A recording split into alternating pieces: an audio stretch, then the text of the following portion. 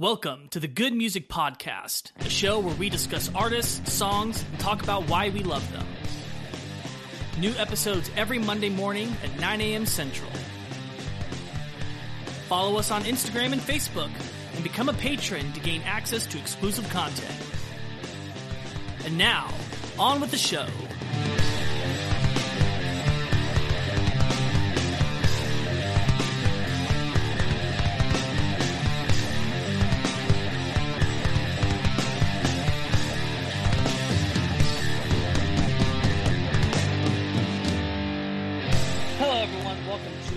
Episode of the Good Music Podcast. I'm Lucas. And I'm Grant. And if you are joining us for the first time on this first episode of the year, welcome. We hope you like what you hear. Leave a like, subscribe, leave a review, let us know how we're doing. And if you want to get on the conversation with other good music appreciators, check out our Instagram and Facebook page at Good Music Podcast. There's information on episodes coming out and things like that. And if you really love good music, or if you really love bad music and you want to listen to us completely roast some of the artists that we talk about, down in the description of every episode there's a link to a Patreon page. You'll want to check that out if you want early access to episodes and exclusive access to our Bad Music Podcast. And you can support the podcast and let us know that you appreciate what we're doing. And we love all of our patrons. Thank you guys. And I'm not going to spend too much time on the introduction and everything because we have a pretty big episode. So our last volume 2, which is actually volume 3, we did on Queen, right? So every month at the beginning of the month, we like to talk about an artist that we have talked about previously. We call it a volume 2, do a deeper dive into a particular area of them. And on the first of the year, we're starting it with a band that me and Lucas both have a very great affinity for. And it's one of my favorite bands of all times. All of the times. And it's Dream Theater. Yes. Everybody, welcome to 2022. This is going to be the best at the podcast ever, and we're this whole month is going to be a pretty fun, interesting month. But yeah, we're gonna start off with something huge, something big and meaty, and just all around fascinating. We're gonna be talking about Dream Theater, and specifically, we're gonna be talking about the epics. So we're not just talking about Dream Theater. We're getting into some of the songs in the world of rock and metal. This is even the longest set we've had. Yes, which is funny because a little sneak peek for next week. Have our our set. Wow. Oh my! I didn't intend for that, but it was something that after the fact I realized it's like we're gonna in a row have our longest ever song list and our shortest ever song list. Yeah. So I think that's a good way to sum up the beginning of this year. So Dream Theater, we've done an episode on them before. That is one of my favorite episodes we've ever done, mainly because Grant, you pretty much knew nothing about them going into it. No. And then by the end of it, you were just like, okay, this is a band that become obsessed with. Right, and you did. I remember we had, when we were recording that episode, we had band practice, like, between the second and third segments. And so we talked about, like, all the songs, and then you explained the meaning of Octavarium, and, like, the entire band rehearsal, I was just, like, running through all the lyrics in my mind over and over again. And it was just, like, it was such a weird episode, but I loved it so much. And I did get obsessed with them after that episode. Like, I know in preparation for that episode, I listened through all of Images and Words because just listening to those 6 songs, not even talking about them, I already was like, oh my gosh, this music is fantastic. I have no idea what these words mean. I don't know what is happening, like, thematically or anything. I don't even really know who's in the band other than John. I guess we're in first thought. I guess we are in first thoughts, yeah. So I'll just This is my first thought, guys. I'll continue with my first thought. That was the preface. I hope you're interested in the rest of it. And after that episode, I listened through Octavarium. That whole album is great. I remember you were like, "Oh, Octavarium, the songs aren't as strong as like their other albums, but the end is really good." I actually I disagree. I like all the songs. I like all the songs of Octavarium. And Black Clouds and Silver Linings has become like a staple of my listening repertoire. I've listened to that one probably more than any of their other ones. Scenes from Memory, that's kind of an obvious one. That's the real big one, I guess. And then at the end of the 2020 end of year review or whatever it was, and I looked on my listening stats, and 4 of my top 5 songs are Dream Theater songs. My number 1 band of the year was Dream Theater. I'm like, okay, maybe I need to listen through everything they've ever done. And then I did, and I discovered a couple of the songs that we're going to talk about today, and I'm like, oh my gosh, this is like fantastic. And I remember you were talking about the cover that they did of Funeral for a Friend. Funeral for a Friend, Love Lies Bleeding. That's just a great cover. And I mean, there's so much in their discography that you can just get obsessed with. And they have their sound through the entirety of their discography. And they're like, every album has a little bit of a different flavor to it, and they kind of go through ebbs and flows and whatever, but it's still distinctly them. And the lore involved in their music is just so great. And the amount of fun that I had covering that song and picking apart the individual pieces, and when we covered As I Am, which is on our YouTube channel, if that's even still something that people watch. Start doing that again someday. Maybe, yeah. Maybe we should. And that's my favorite of the covers that we did. I put so much like work into that because I just loved the bare bones song. It was just like, it was prime for me to just get obsessed with this band.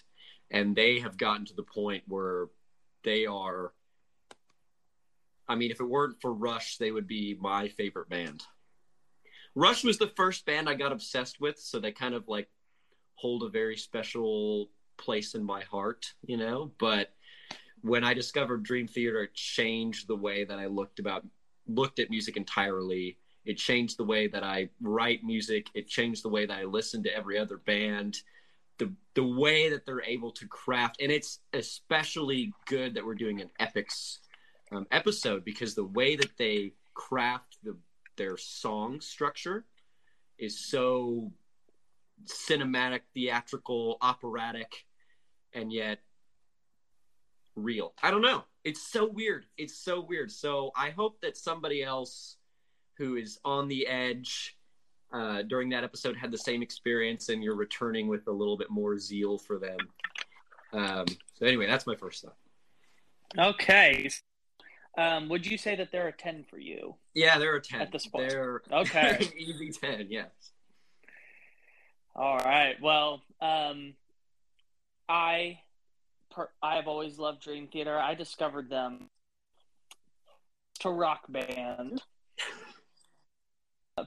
Man, that was such an interesting way to experience it too, because I knew of their reputation, particularly already being a drummer for several years. I knew the name Mike Portnoy, and I knew that he is one of the all-time greats, but I'd never heard anything by them. And Panic Attack was on Rock Band 2, and I played through that game on drums. And I remember getting the end of the game.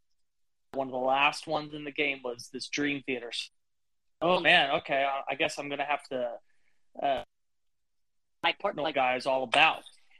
And so I started immediately. I heard that bass line, and I thought to myself, "Oh crap, this is gonna be ridiculous."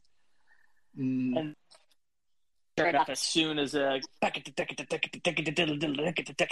just like, "Oh!" I failed instantly.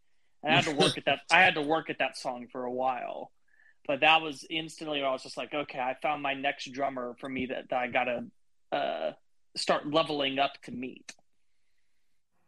So after that, Octavarium was the first, because I already had the relationship with Panic Attack. And once I heard Octavarium, especially the song, I was just like, oh, this is going to be my new Rush. Yeah. So then after that, I remember right about Black Clouds and Silver Linings came out. And so that was like the new record. I was just like, oh, the new Dream Theater album is out. I'm gonna check it out. And I went back and got kind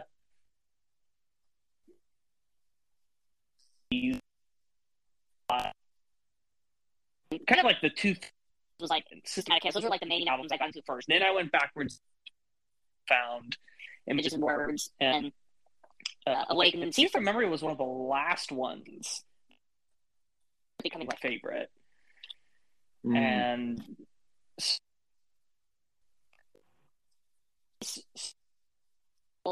fifth for that fifth spot, because my top four are very solidified, and it's like the number 5 is kind of, I never can make up my mind that fifth one's going to be, but Dream Theater is one of the runners to fill that spot. So much so that I think I could say that they're about a 10. I would say that few bands have influenced me more, and they're just a band that no matter how much time goes on, I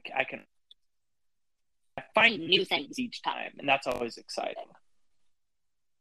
Yeah, that is. And so, I mean, I'm so obsessed with them, and I already know I'm going to learn so much more during this episode. Yeah. My appreciation probably cannot get higher, but my level of knowledge will always go up. Yeah. So, yeah, we're going to be talking about the epics. I kind of struggled a little bit. Or did epics one, or did I want to do a one? Where, okay, let's look at Images and Words, Awake, and Fall into Infinity. Because I was like, an epics would be really fun, but also that's a really daunting task, because epics is kind of changes depending. But when we did Led Zeppelin epics, if a song gets past like the 7 to 8 minute mark, that can be epic for them. Even Rush, the Stray song that reaches into the 17, 18. Most Rush epics would be like 9 to 10 minutes. With Dream Theater, like their average song length is like between 10 to 13. Yeah, that's true. And so it's when you start getting to songs that are past the 15-minute mark, that's when you're like, okay, this is a song for them. And then, they've got a fairly decent amount of songs that get into the 19 to 20-minute range. They even have a song that is 40. Yeah, then we get to talk about it. We're going to talk about it. So yeah, that was the thing when I was just like, if we're going to go, we got to go hard. We can't just, we can't go light on this. And I didn't choose all songs being that length just because that's ridiculous. So there are a couple songs that Dream Theater fans, that's a medium song for them. Like we've got 10 minutes long. But for them, they've got so many songs that set. But I was just like, we need something that's a little less going on here to just catch our breath a little bit. But we've got 3 songs on this set that push the 20-minute mark. Yeah, well, some of them push it a lot. Yeah. Some of them push it a lot. And, there's plenty of more epics that they have that aren't even represented here. Oh, no. I mean, one of the first episodes was Octavarium. That's 24. Right. We've got their second biggest one, which is In the Presence of Enemies. By both of the parts, which I do. That's 6. Wow. And we did songs like A Nightmare to Remember or The Ministry of Lost Souls, are push mark.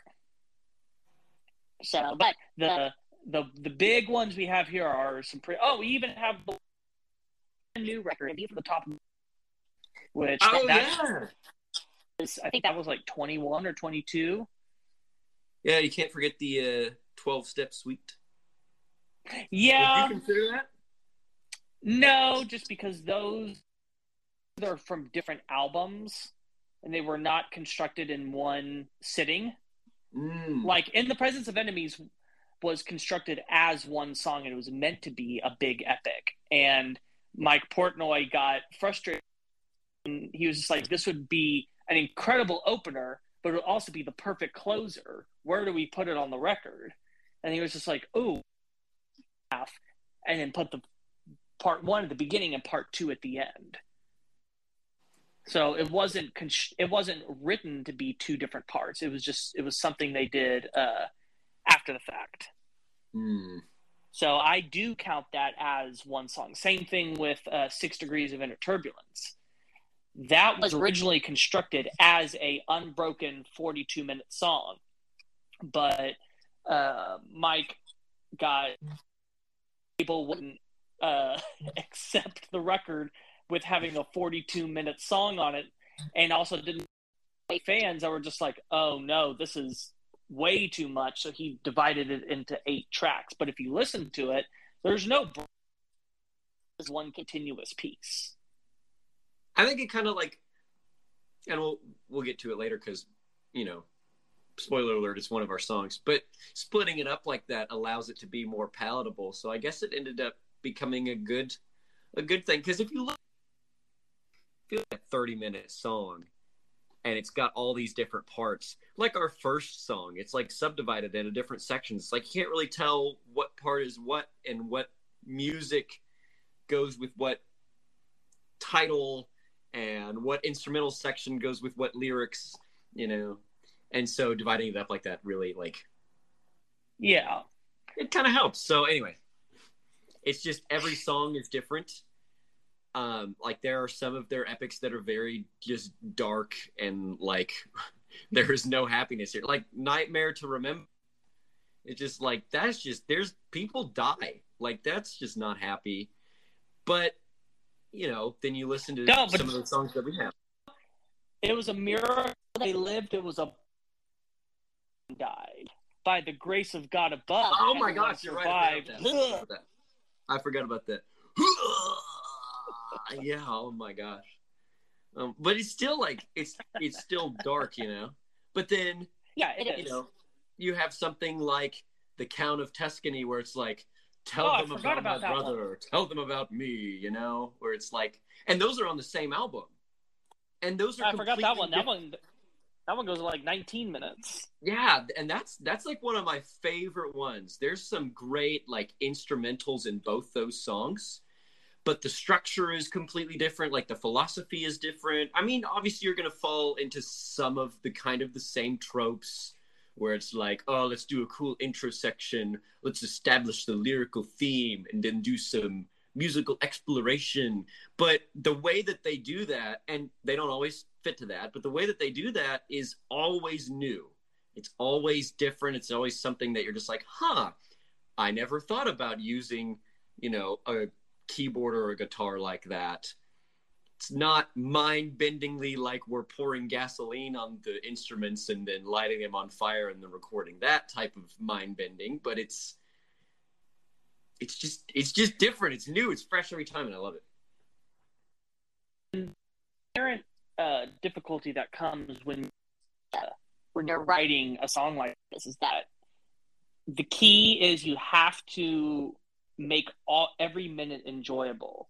Yeah. And the last is for people to be checking the time to see how much is left. Because the great thing about is that you don't,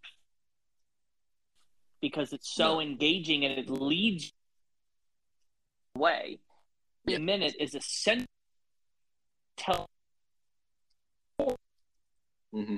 That there's songs by artists that are only 3 minutes long. You feel like it's gone on forever. Yep. Bad music podcast. Yes. And so that's how easy it is, even with a short song, to stay welcome. And if you're going to write pushing into the 20-minute range, man, you cannot be wasting or filling space. And that's a thing that in songs, I really can't think of a single song of theirs that is guilty of this, of just trying to pad the time. Mm-hmm. And it's because that at their core, these are the songs that naturally spring from them. They've Mm-hmm. said that whenever they go in to write an album, they don't intend to go, okay, let's write a 20-minute song. Mm-hmm. They say that that's just what happens. And it's Mm-hmm. usually whatever is the longest song on the album, that's typically the one that they write first. Like they've said that record Systematic Chaos in the Presence of Enemies was the first thing that came out of their group writing. When they did Falling into Infinity, Trial of Tears was the first thing that kind of came out of that session. And so on and so forth. Like Black Clouds and Silver Linings, I think kind of Tuscany and Nightmare Remember were the first 2 things that were written for that record. Wow. That's just what naturally happened. They're not going, ooh, okay, let's add some more of this here so we can get to this time length. Mm-hmm. It's very natural for them to songs to end up the way they do, and so because of that, any reason going, well, let's redo this part here. Let's stretch this part out a little longer so we can make this longer. There's never that feeling. Everything is for a purpose. Everything has a reason. There's nothing thrown in there for the sake of lengthening. Right. And more on that, everything has a reason. It also has a reason sometimes thematically. I mean, Yeah. You'll have like a musical theme that will be introduced just for, 3 or 4 seconds, and then it'll come back later in this huge recapitulation. And they always leave you with, and, there's a few exceptions, maybe we can get into that argument, but 99% of the time, they're going to leave you after that 20 minutes with a really great ending where you're just like, yes, that song was complete. And it took you on the journey, and you're at your destination, and you've learned something about the meaning of life, or, I don't know, climbing mountains or something. So, yeah. So it's not a waste of time, the 20 minutes. You get more than 20 minutes worth of content, really. Absolutely. Let's talk about the personnel of who is going to be playing on the songs that we're going to be talking about. Right. Because we do have personnel change for one of these songs. Right. So for 5 out of the, I guess what you call the classic lineup, and that is John Petrucci on John Myung on bass, James LeBrie on vocals, Mike Portnoy on drums, and Jordan Rudess on keyboard. So Scenes from Memory was Jordan's first album as keyboard player, and he's been with them ever since that period. He doesn't play on Change of Seasons, does he? No. So then we do have someone else on Change of Seasons. Ah, okay. This will be the first song to be able to Mediterranean, who played on technically 2 albums, but really only is an EP. So the only 2 things that Derek played on was Change of Seasons and the album Falling into Infinity. Keyboard. Those were his as a keyboard player. Those were his sole contributions. Now, he was with them, I believe, for like 3 or 4 years total. During probably a moment in the band's career. they still have a great relationship with Derek. He has rejoined them on stage several times. He has played on several of their solo records. In fact, I think he plays on John Petrucci's first solo album. And he's continued to do stuff. And so he's still got a good relationship with them. He just wasn't the right guy for Dream Theater. Mm-hmm. The original keyboard player, Kevin Moore, is the greatest keyboard player. But, I mean, I don't think we can deny that Jordan is right for them. Yeah. It's just everything feels so natural with him there. And he's a technical, like, all-star. So he's learning guitar now, and, like, it's only been a few months or something, and he's already way better than me. And, I mean, it doesn't help, that I don't have John Petrucci as my personal guitar instructor. And also, He's just, like, the thing, like, imagine the carryover from keyboard, because he is so technically good at keyboard that you're just left wondering, how is it humanly possible? And he's controlling his sound with one hand and playing with the other, and all over the keyboard. It's just like, what in the world? It's just mind blowing. That's the stuff that I'm meaning, where it's just mind bending type of instrumentals. Where it's like, how is a keyboardist able to do that? Yeah. I mean, as far as sheer technique and sheer ability, there are few people on this earth that are better than Jordan. Yeah. There will be the people that will argue whether or not he has as much soul or as much taste. Mm-hmm. Well, and that's usually the main thing that people will contend about. Is it him or Kevin Moore, the great Dream Theater keyboard player? Mm-hmm. And there is a certain magic to the way Kevin played that I will never be recaptured. All the keyboard stuff on and Awake is just good. He has the ability to go insane when he wants to, but he also knew how to, he was such a great melody. Yeah. And particularly his stuff in Awake is, I think, some of the best keyboard playing on the record. In a lot of ways, that's his album. Mm-hmm. So, but one can deny Jordan. I think that even if you prefer Kevin, to deny that Jordan is one of the most technically gifted piano players living on this earth today is, you can't refute. I mean, there's some weight to the argument that Jordan Rudess doesn't have quote unquote soul or a good tone-smithing ability, which I talked about in our first episode. He kind of does keep to his same antics, if you will. Now, if you like that, then it's fantastic. And I happen to like it. And I will posit some rebuffs to it. I would say lately, yes. But his first couple records with Dream Theater, I would say particularly Scenes from Memory and 6 Degrees. That's true. That's where you're going to see, I would say that's where you see Jordan at his best. It's when he was at his most total.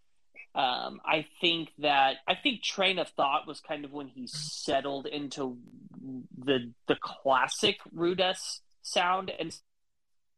But you listen to on his first two records with them, and it's wild, and it's stuff that he never really did again. And I think those are reasons why those are two of my favorite albums of theirs, is because it's the overall as a band, it's when they were at their most fearless and their most experimental. 6 Degrees, I would say, is still the weirdest album that they ever made. But I would say that it's probably a close second as far as their best one to Scenes. You had mentioned it's like their proggiest. It really is. Wow. I mean, it's so weird. Obviously, Images and Words also stands up there with their greatest of all time. I would say that's your top three: is Scenes, 6 Degrees, and Images.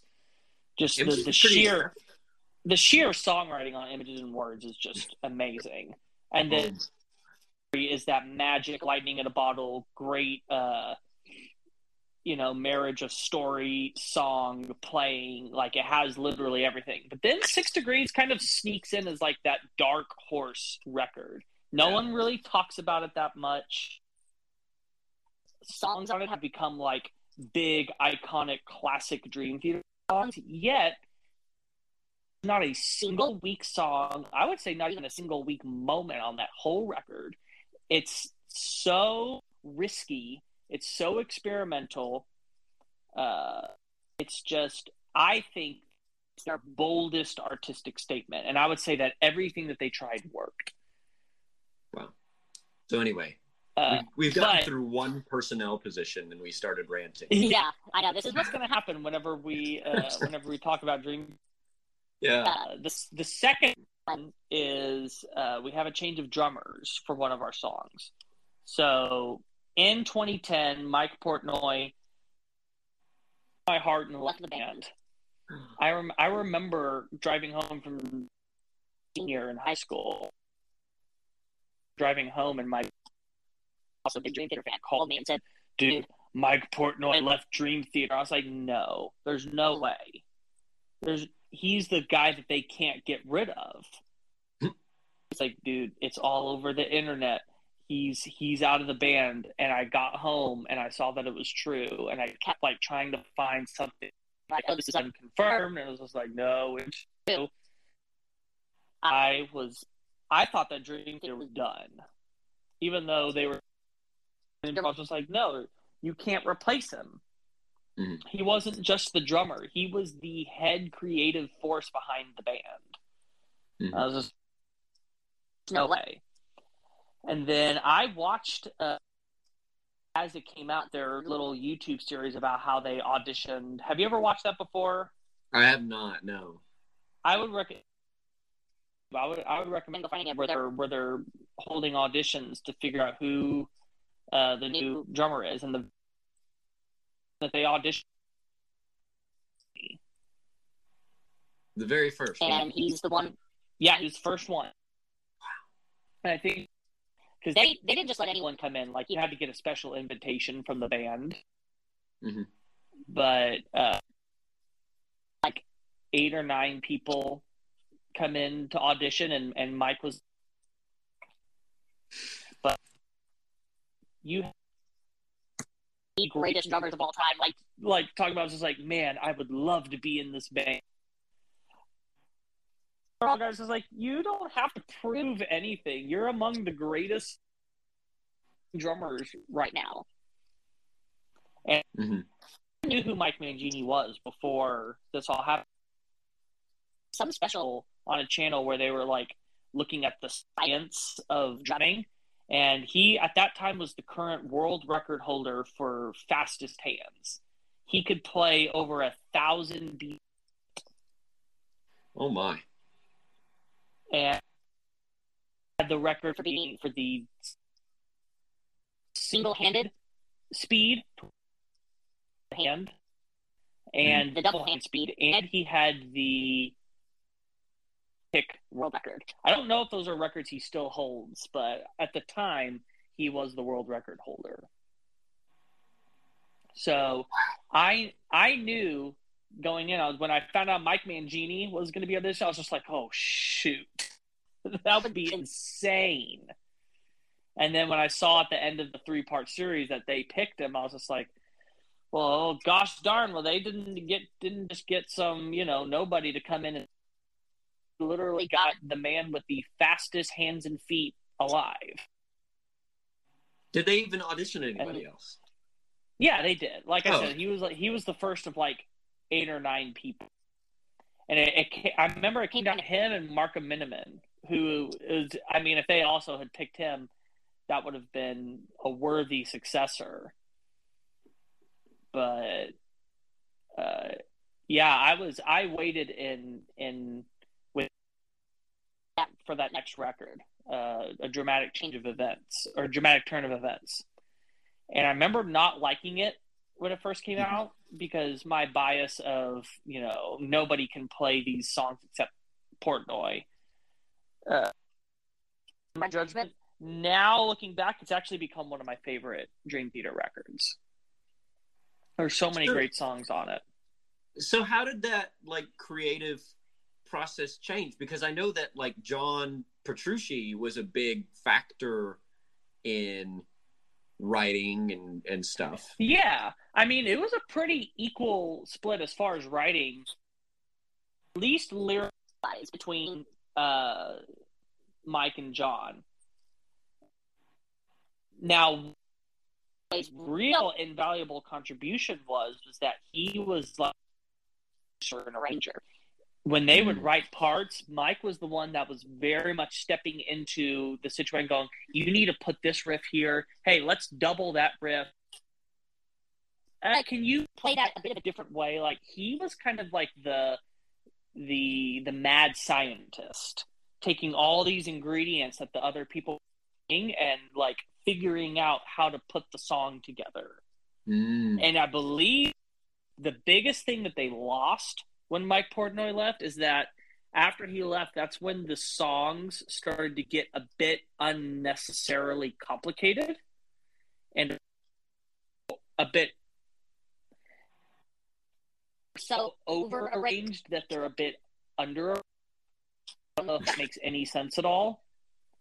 Okay. But sometimes the big weakness with modern Dream Theater records, aka the last 10 years, is that the arrangement sometimes gets a bit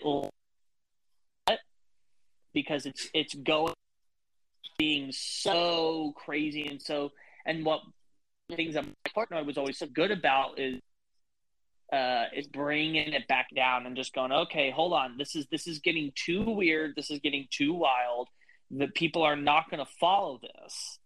He would be the one to just go, let's just put a solid drum beat right here. Let's maybe declutter this a little bit. Now, against complexity is absurd because you've still got stuff like The Dance of Eternity and and all these other songs that had these really crazy parts, but at the same time it felt overwhelming. There's when you're listening to some of the more recent Dream Theater stuff and you're just it kind of makes your head hurt a little bit trying to figure out what's happening. That is it's true. It's impressive. It sounds good, but it's way less comprehensible. It's astonishing how incomprehensible it is sometimes. Oh, well, good pun. I feel like, I don't know, if you had to guess, would you think Portnoy would have been big on the whole idea of the astonishing? I think he would have, because the whole idea of doing Scenes from Memory, he was very much behind. He was the one that convinced the band when they were on the ropes and saying you better give us a hit record or we're going to drop you from our label. And he was just like, dude, let's do a freaking concept record and just shove it up their butts. So he'd have been all in. That record is the most classic Dream Theater than any of the other ones. That astonishing a lot of 90s era Dream Theater. Interesting take. I did not expect you to say that. As far as the way the melodies are really coming through, that it's not just about metal, time signature. It's more song oriented and melody and singability, which is something that 90s Dream Theater really leaned on. Now, I think that Mike could have helped to edit it a little bit. I think that he would have probably helped it be a bit more focused and direct. Probably would not have let it become a double album. But I don't think it's something that he would have opposed to just go, no, we're not going to do the astonishing. That sucks. I don't think that that's what he would have done. So, all that to say, we're going to have a song on He Is Behind the Kit. And even though I would say the recent era is not as good as the early and the mid era, they still have made some incredible music with Mangini. I am not a Mangini hater. Do I prefer Portnoy? Absolutely. A big reason I prefer him is because he is connected to first. Mm-hmm. But I will never deny that Mangini is an incredible drummer, that he deserves the accolade that he has, that he is a worthy member of the band, and that he has helped them make some incredible music. I just personally prefer Mike more. You're talking as if this is a great controversy. Oh, it is. It's the biggest thing, one of the biggest things that divides the Dream Theater fan base currently. There are so many people that will not be happy until Mike Portnoy is back in the band, which, I mean, if there was ever a time it was going to happen, it would probably, because he has mended every relationship in the band except for James. Mm-hmm. It's because that James is the main thing that's blocking, as well as, you know, regardless of how they now feel again about Portnoy, I don't kick Mangini to the curb unless Mangini willingly steps aside. Mm-hmm. That's just not fair. Yeah. To the new guy.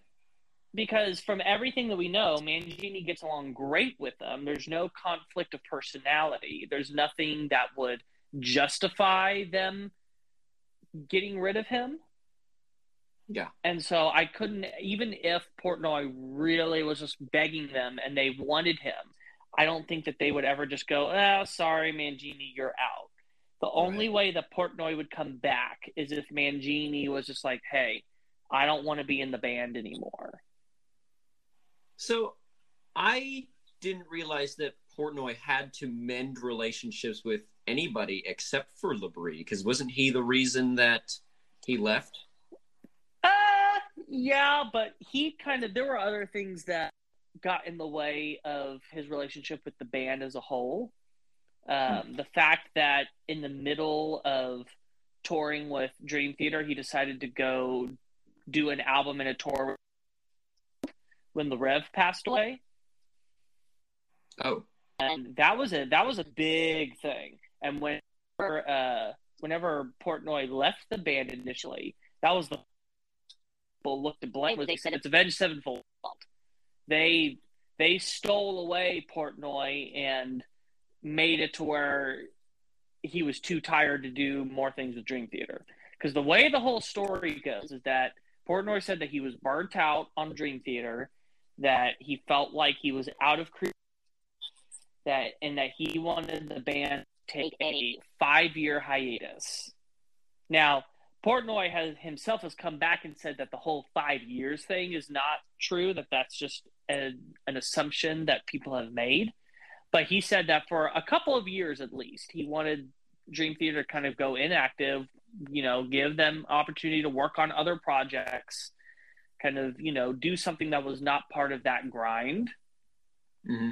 And then to come for a set number of years and be refreshed, invigorated, and that would also probably be good for the band's morale and performance as well. That's smart. But the band was not on board with that. But Mike was saying, like, guys, like, I have to do this. And the way that it's presented is that that they called his bluff. Like, he kind of put himself like in a, well, they'll never get rid of me. I'll just say, well, if you don't do this, I'm out of here. Not realizing that they would go, okay. I think oh my gosh, it's kind of funny. The thing that rubbed the rest of the band wrong was that he was trying to the band in a direction that they all did not go in as far as this schedule, and that they were looking at Portnoy saying, like, should have concentrated more on Dream Theater and not be constantly doing all these different side projects. No wonder you're exhausted. You're not taking the time that we all normally have off to rest. You're going off and doing these other things. And of course, you're going to come back to Dream Theater exhausted, tired, and creatively spent. Mm-hmm. And listen to the song Constant Motion. We talked about that. That's the way that Mike lives, is that he is in constant motion. He can't figure out a way to shut off that creative part of his brain. It's the reason why he was in charge of so many things, day-to-day processes. He wasn't just the drummer. He, like I said, he was a big arranger. He was a producer. He was in charge of all of the art, like the visual art of the band, the album covers, everything to do with stage and production element. He was set list every night, and he made sure that every night was a different set list. Wow. He was in like bootleg releases, and he did all of the promoting. Like, usually if a new Dream Theater record came out, Mike's the guy that's going to go out and do all the interviews, do all the radio shows.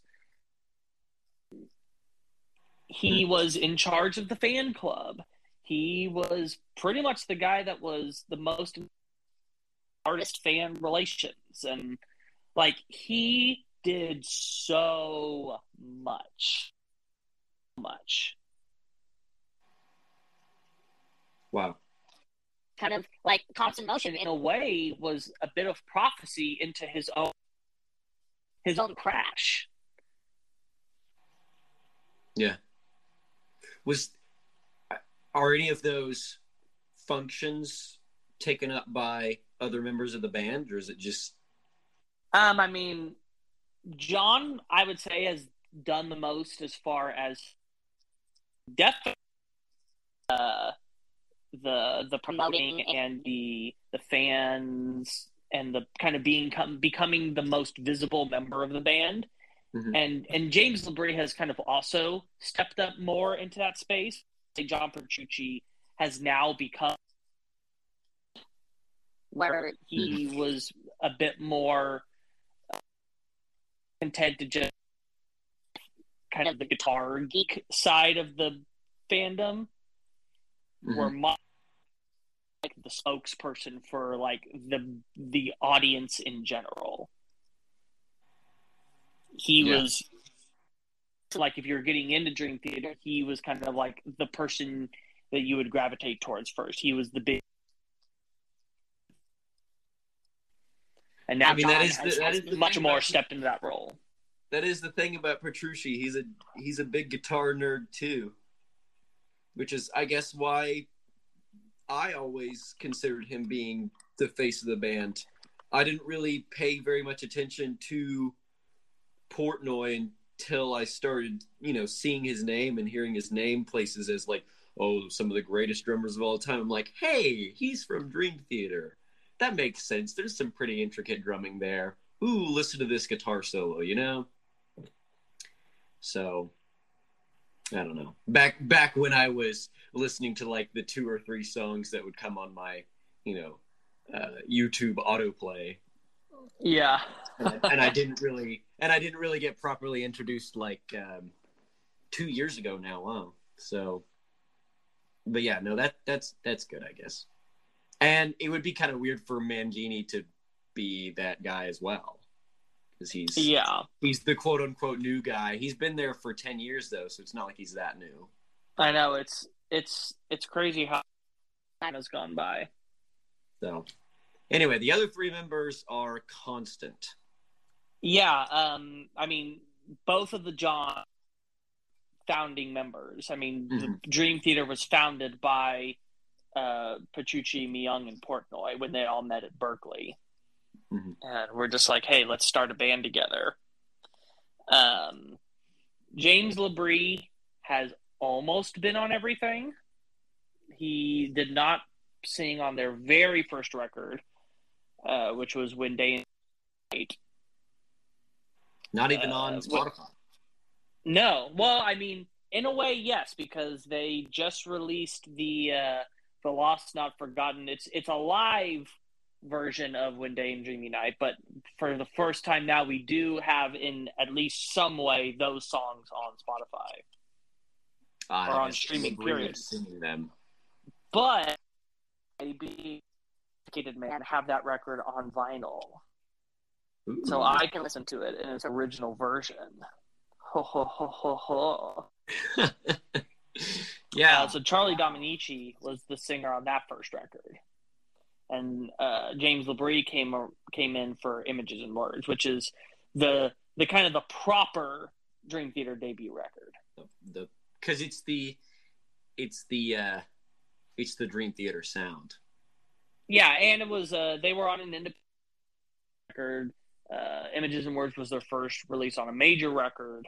It's the main reason that first record has never been officially put out on anything in recent years is because label disputes. Who has the rights to that? And it's something that they've been fighting for a very long time. Are there any like live staples from that record? Because I don't know of any songs. Is something that I find comes up fairly frequently. It's an instrumental, and it's really good. I would say it's the best song on the album. Afterlife is something that I see popping up time and time again on set lists.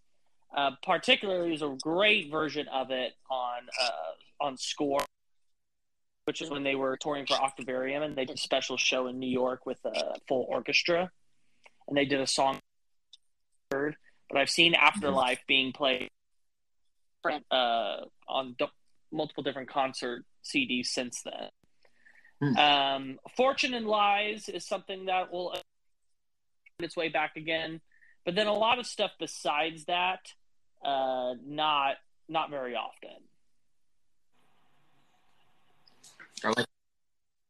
Jam, Fortune and Lies, and Afterlife are kind of the three that'll find its way into Dream Theater sets from time to time. I like how we mentioned Myung in passing. He's like the overlooked one, which is quite. He is the quiet. He's the quiet one, but I mean, he is just as talented as the rest of them. He can play bass about as good as Petrucci can play the guitar. It's crazy. I would say that probably. If there was one person who could put a stamp and say, I am the greatest in the world at what I do, I would say that there's probably not a greater bass player out there in the world than me. Yeah. he has the weirdest. It's absolutely stupid what he can do. Yeah. And he has the weirdest social media presence. Is he just like makes Dream Theater memes that are like pointed at the band as if he's like a third-party observer. It's really funny. It's just, and he'll like make memes about himself, and it's just, I don't even know. Like he's a funny guy, but it's so like weird that all their personalities are so different. I mean, you got the nerds with Rudess and Petrucci, but you have like the big personalities as well with like Portnoy and LaBrie. And then Myung is just sitting in the corner playing his bass. Mm-hmm. And together they just all, and Mangini and Kevin and, Dustin, if you want to extend to the entire Dream Theater, I guess, family. Dustin, what's his name? Sorry. Derek. Why? Where did I come up with Dustin? Maybe I got Justin somewhere. Maybe Jordan, Justin, Derek.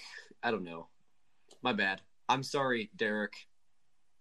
Your work on Images and Words was phenomenal. Anyway, if you're going to extend to the whole Dream Theater family,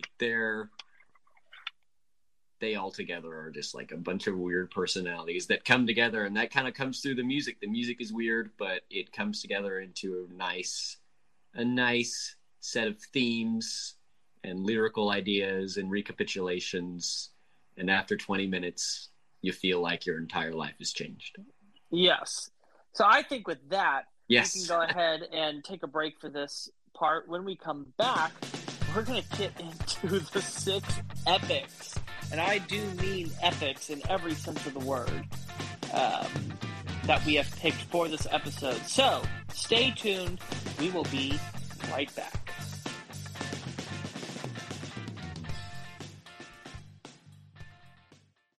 When you need mealtime inspiration, it's worth shopping Kroger, where you'll find over 30,000 mouth-watering choices that excite your inner foodie. And no matter what tasty choice you make, you'll enjoy our everyday low prices, plus extra ways to save, like digital coupons worth over $600 each week. You can also save up to $1 off per gallon at the pump with fuel points. More savings and more inspiring flavors make shopping Kroger worth it every time. Kroger, fresh for everyone. Fuel restrictions apply.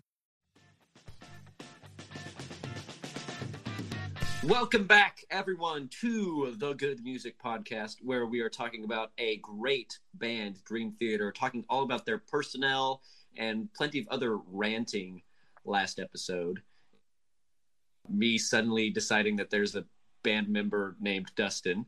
And now it's time to talk about the 6 songs, which look like 13 songs, which we will talk about in this episode.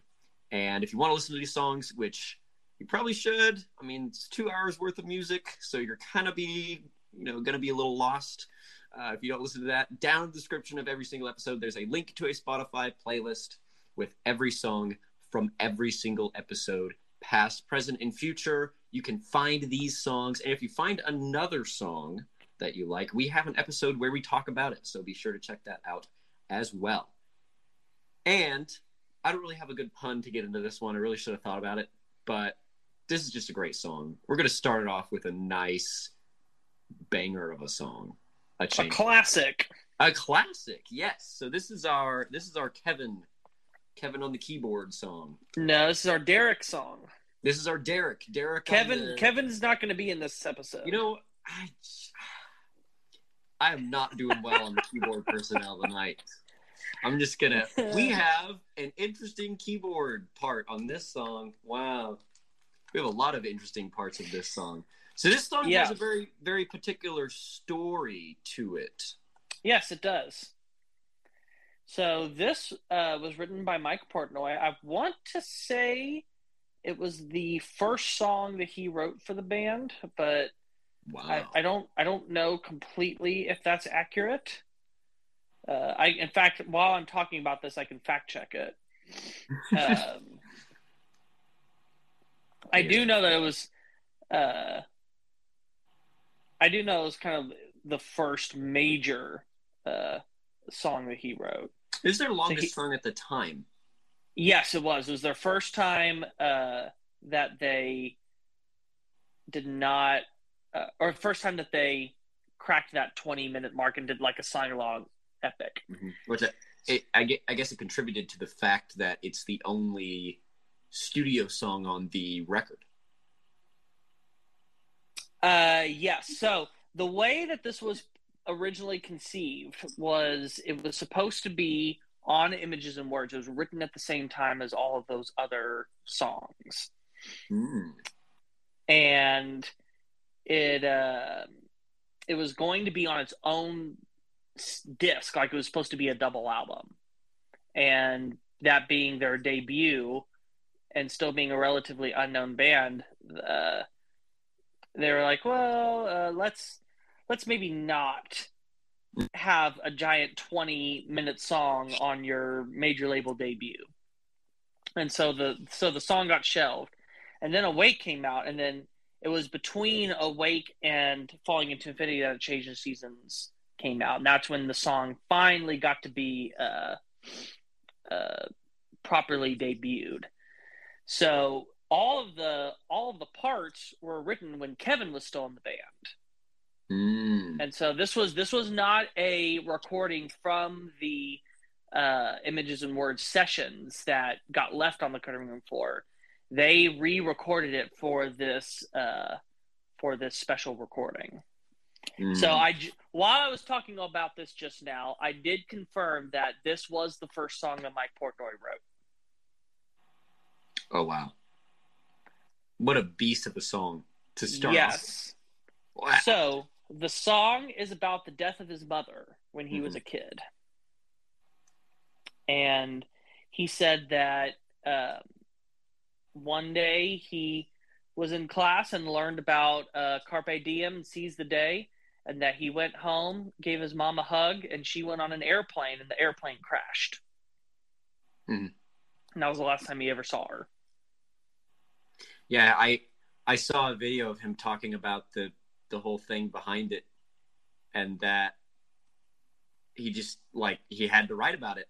Because that's something that changes you. Like, you're in class and your teacher's just like, oh yeah, you won't be here forever.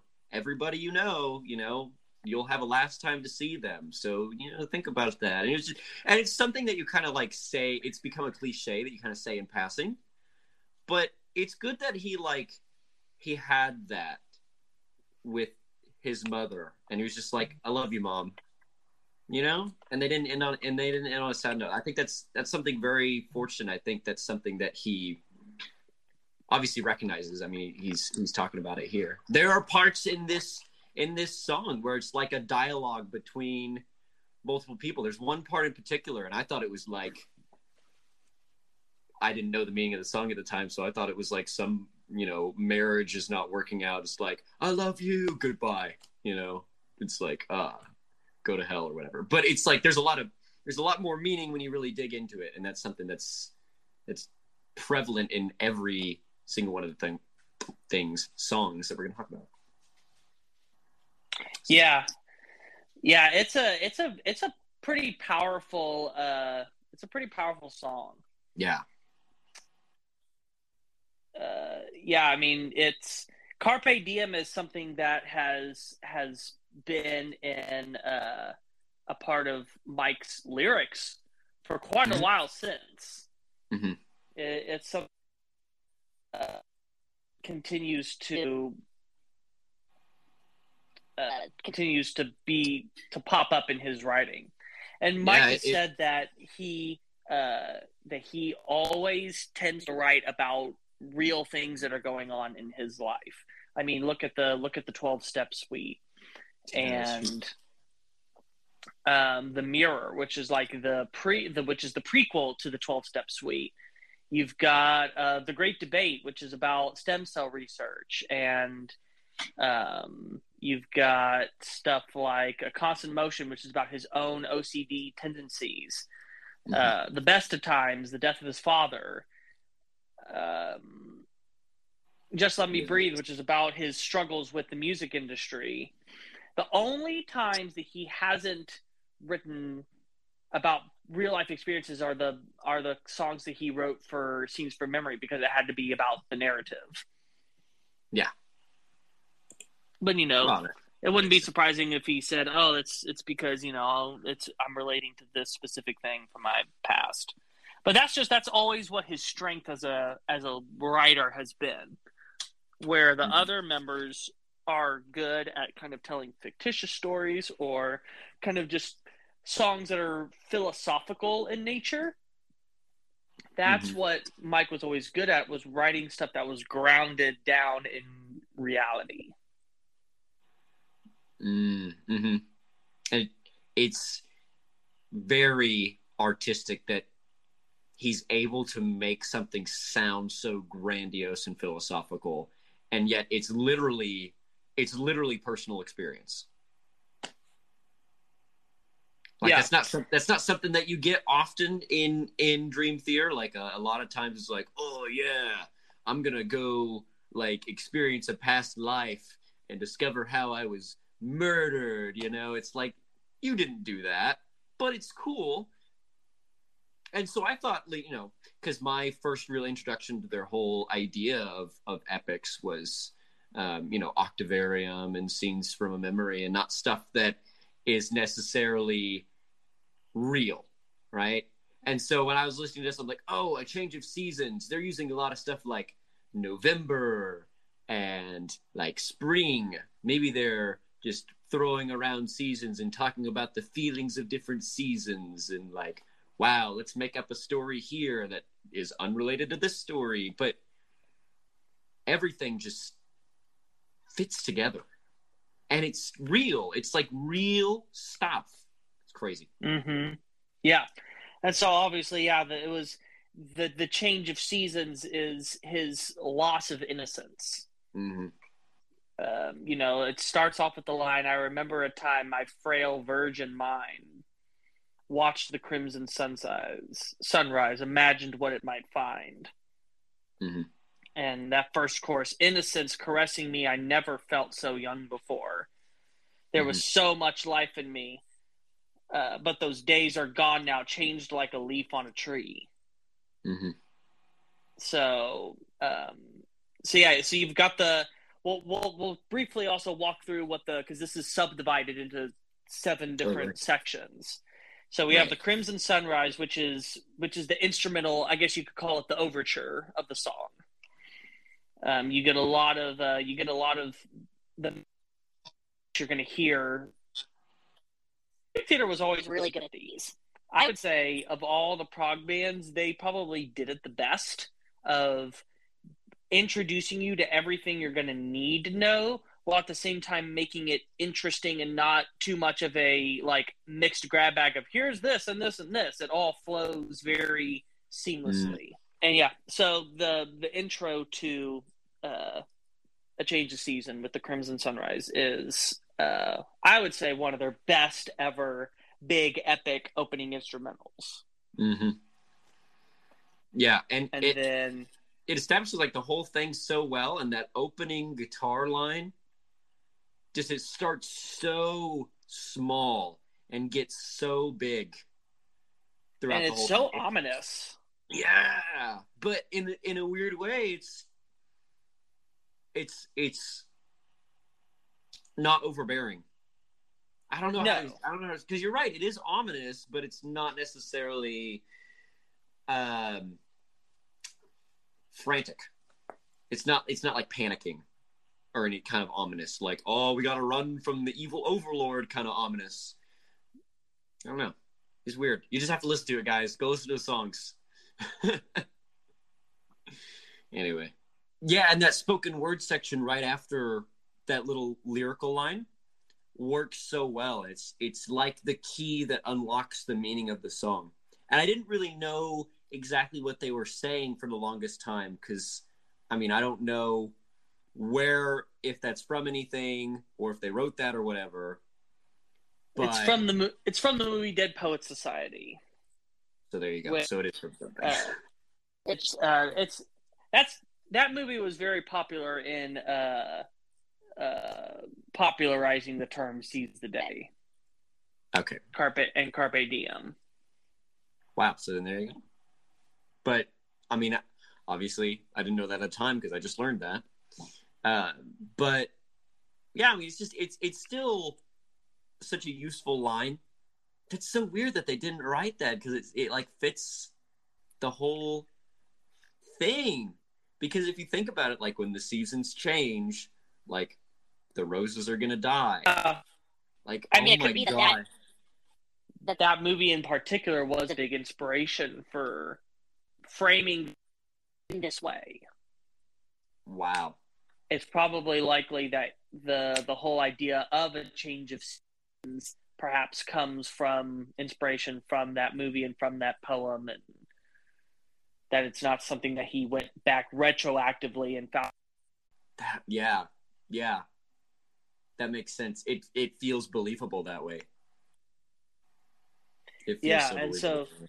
So the section ends with him saying, I have to seize the day to home I returned, saying that he's like, I'm going to go practice. Again, not realizing that this was going to be his one and only chance to get to put this in practice with his mother. Preparing for her flight, I held with all my might, fearing my deepest fright. She walked into the night. She looked by. And then you have that really haunting segment of the different coming through, and this is something that they themselves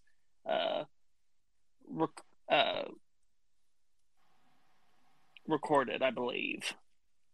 I could be wrong. That's them speaking. Yeah. So, and then we get into The Darkest of Winters, which is another instrumental section. Big instrumental part, which has so many great moments. I love the little back and forth response where you've got that him doing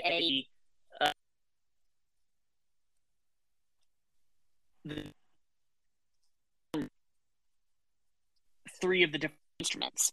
So you start off with him and bass, and then you've got the one guitar, and then the keyboard. And it's such a great. It's there for the sake of doing it, but it's like the fact that it's thematically with each of the other instruments, and doing really, really weird, bizarre things. Mm-hmm. Yeah, they're able to fit that craziness for meaning. Yeah, like they're able to get to that technicality, and it's useful. Yeah, we get to the what you could really say is of the song. Part 5, Another World. You've got some tense coming through here. And I think this contains some of James LaBrie's finest singing. Oh yeah. This is kind of the aftermath of her death, and kind of him just trying out, how do I feel about this? How do I get through this? I love the line, him abuse and then kind of like, especially when, being a young kid and your mother dying, like kind of everyone is like looking to you in a like sadistic way to kind of like see and show how you're grieving. Just like, look at the poor child. He has lost her. See him more. And he got so sick of it. I'm sick of all you hypocrites holding me at bay. I don't need your sympathy to get me through the day. So, yeah, there was definitely some hidden anger in there. Yeah, that's understandable though. I mean, when you have, I have a very close friend who went through a similar kind of loss, and he got sick of people who would act to him as if they were concerned. And eventually, like, they got sick of him being in such a grieving state. And he's just like, I don't care how you grieve, just leave me alone, kind of thing. Like, this is a big deal to me. Stop acting like you're fake. If you're going to be there for me, then be there for me the whole way. I don't know. And so I understand that line from a secondhand perspective. I'm fortunate to not have experienced something like that myself. And so when I first heard that line, I connected it with it in a weird way. And obviously now knowing the meaning, it makes a lot more sense. So anyway, then we get another nice instrumental section, of course. Yes, part 6, The Inevitable Summer. Woo.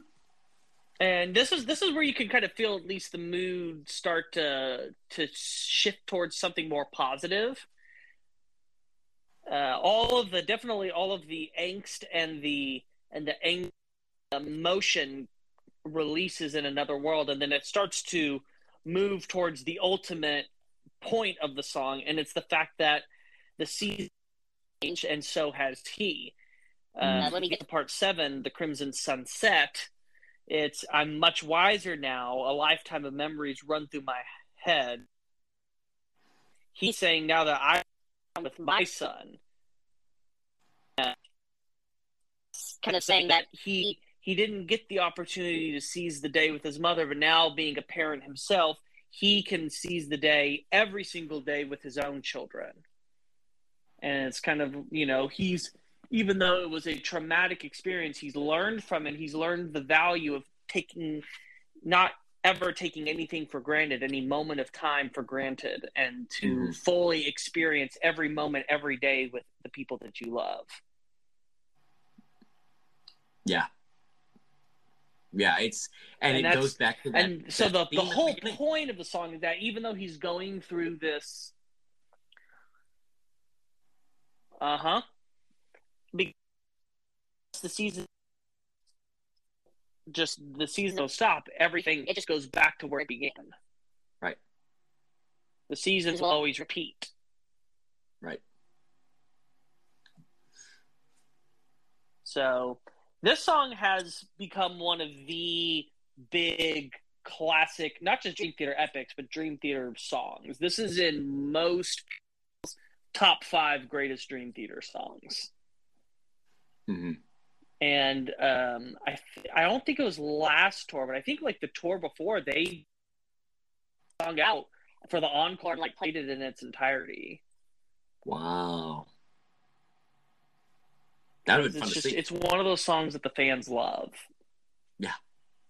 Yeah. Wow. I mean, it's about as classic Dream Theater as you can find.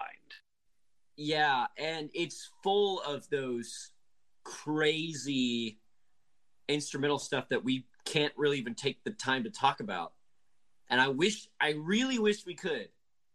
But you guys are just going to have to go listen to the song. And it keeps your attention till the end. It was one of the first Dream Theater epics I got into a hold of. It's a great way to start off the set. We're going to move on to our next song now that is definitely a scale back from intensity, definitely in time, but still, to most other bands' estimations, an epic song. Yeah. And in my opinion, a really underrated song. I would say that as far as kind of unloved songs, I think this is one of the most criminally underrated, and that's Blind Faith.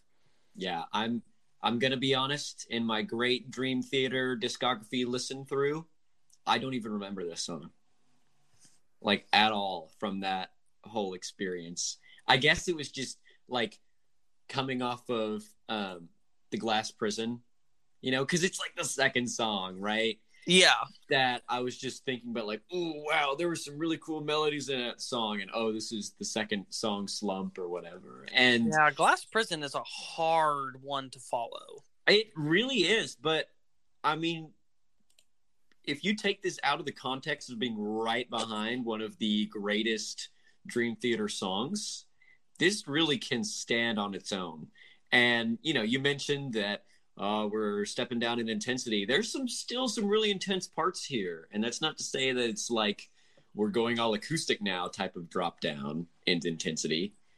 There's still the ebb and flow of a epic that would go with any other band's epics. Mm-hmm. So anyway, Blind Faith. Is this another Portnoy song? No, this is a Labrie. Oh, wow. Not very often you get a Labrie written song. Mm-hmm.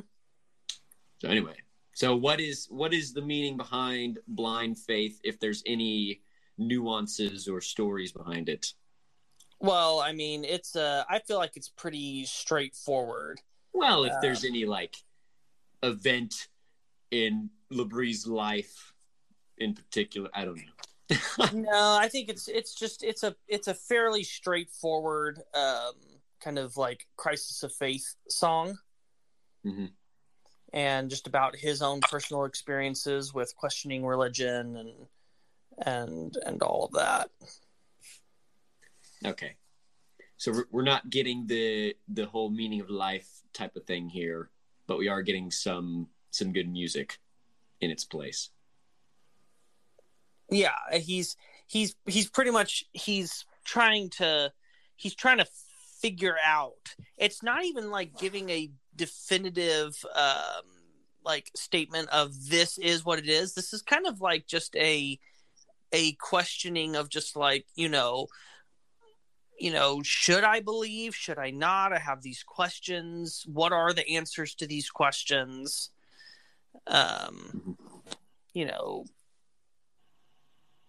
Yeah.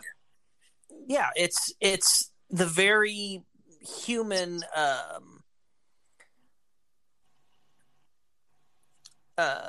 reaction to just, how do we live this life of what seems like blind faith, believing in something that you can't even see. Right. And particularly, I think it's interesting that he's kind of going with the perspective of, the whole idea of the modern Christianity of the prosperity preachers and the name it, claim it. Mm-hmm. That the line of, I have it all, the bigger house and an iron fence to keep you out. Kind of the hypocrisy that behind religion, and how in the end what everyone believes that they think is God is just the creation of man. Sorry, you must excuse me. I've painted my own Mona Lisa. She's fixed everything. Now I'm spoiled beyond my wildest dreams.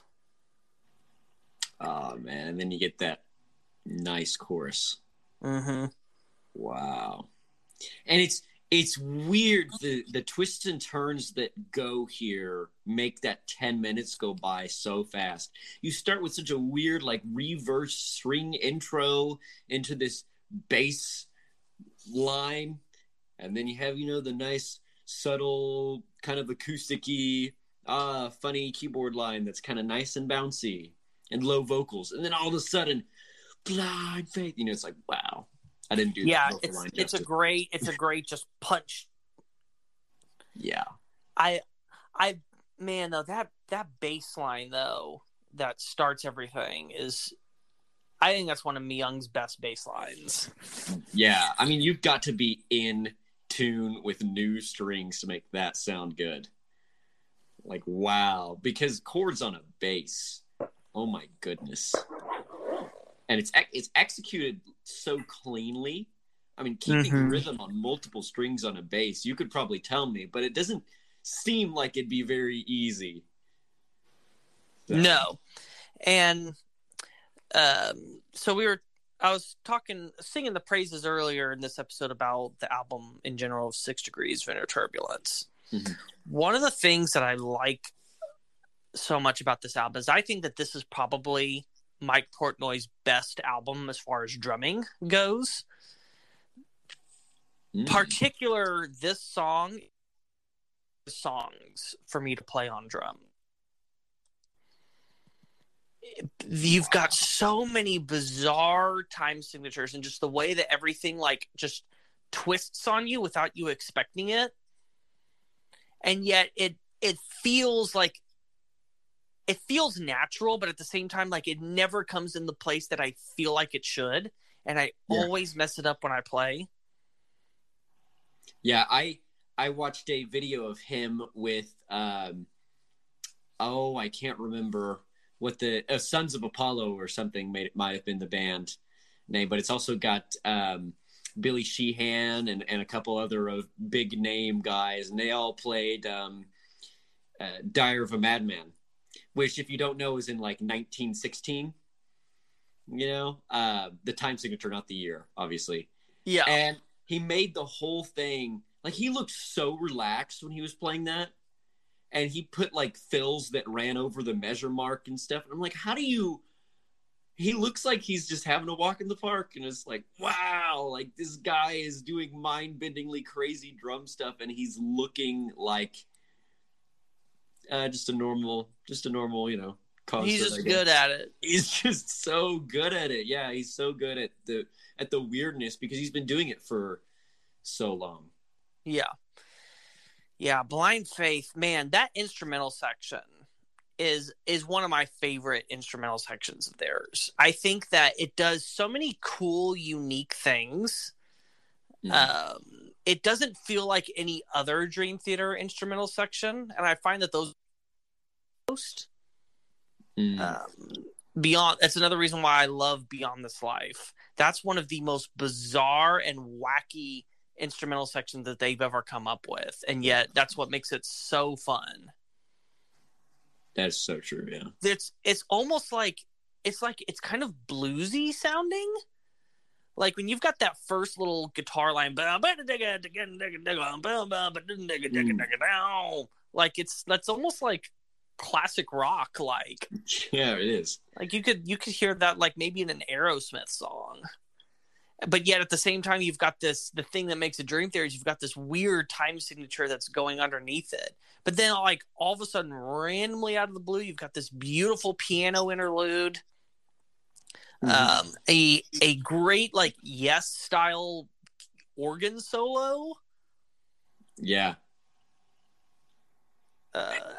It's just, again, I love Jordan Rudess's sound palette on 6 Degrees and Scenes. I felt like he had a really diverse sounds of stuff that he went to.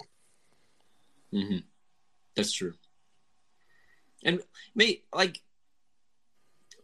part of that was he didn't know what he necessarily wanted for his sound, and now he's figured it out.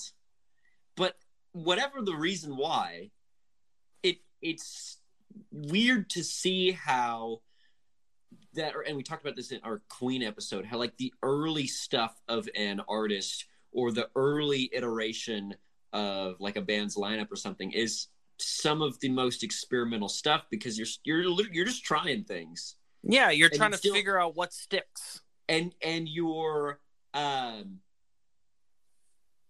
still experimental because you still have that creative energy and you haven't really spent it on much of anything yet. And so you have all these ideas that are floating around your head and you've got to get them out. And it ends up turning into stuff like the instrumental section that we have here. It ends up turning into something that sounds like nothing else ever. And it's great. It's really nice. The time flies by. And that's the sign of a good song. I honestly, when listening to this song, like I did not believe that it was 10 minutes. Because it's like, oh, we got like a verse, chorus, solo-ish section. We have another chorus here. It's like that's every rock song, and they're like 3-4 minutes. But here we are, 10 minutes. It flies by. Some crazy stuff is happening, and you kind of, it never overstays its welcome. It's almost even short.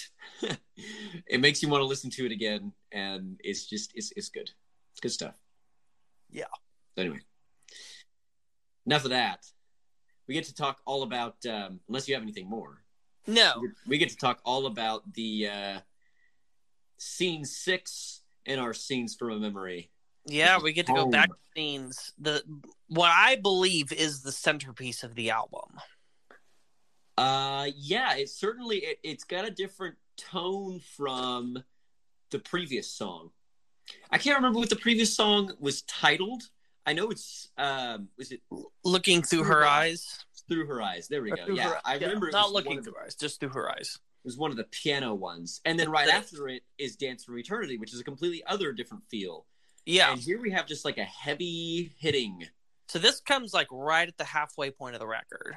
Yeah. Because really the album is split into 2 halves, because all the way from Regression to Through Her Eyes, there's no break in music.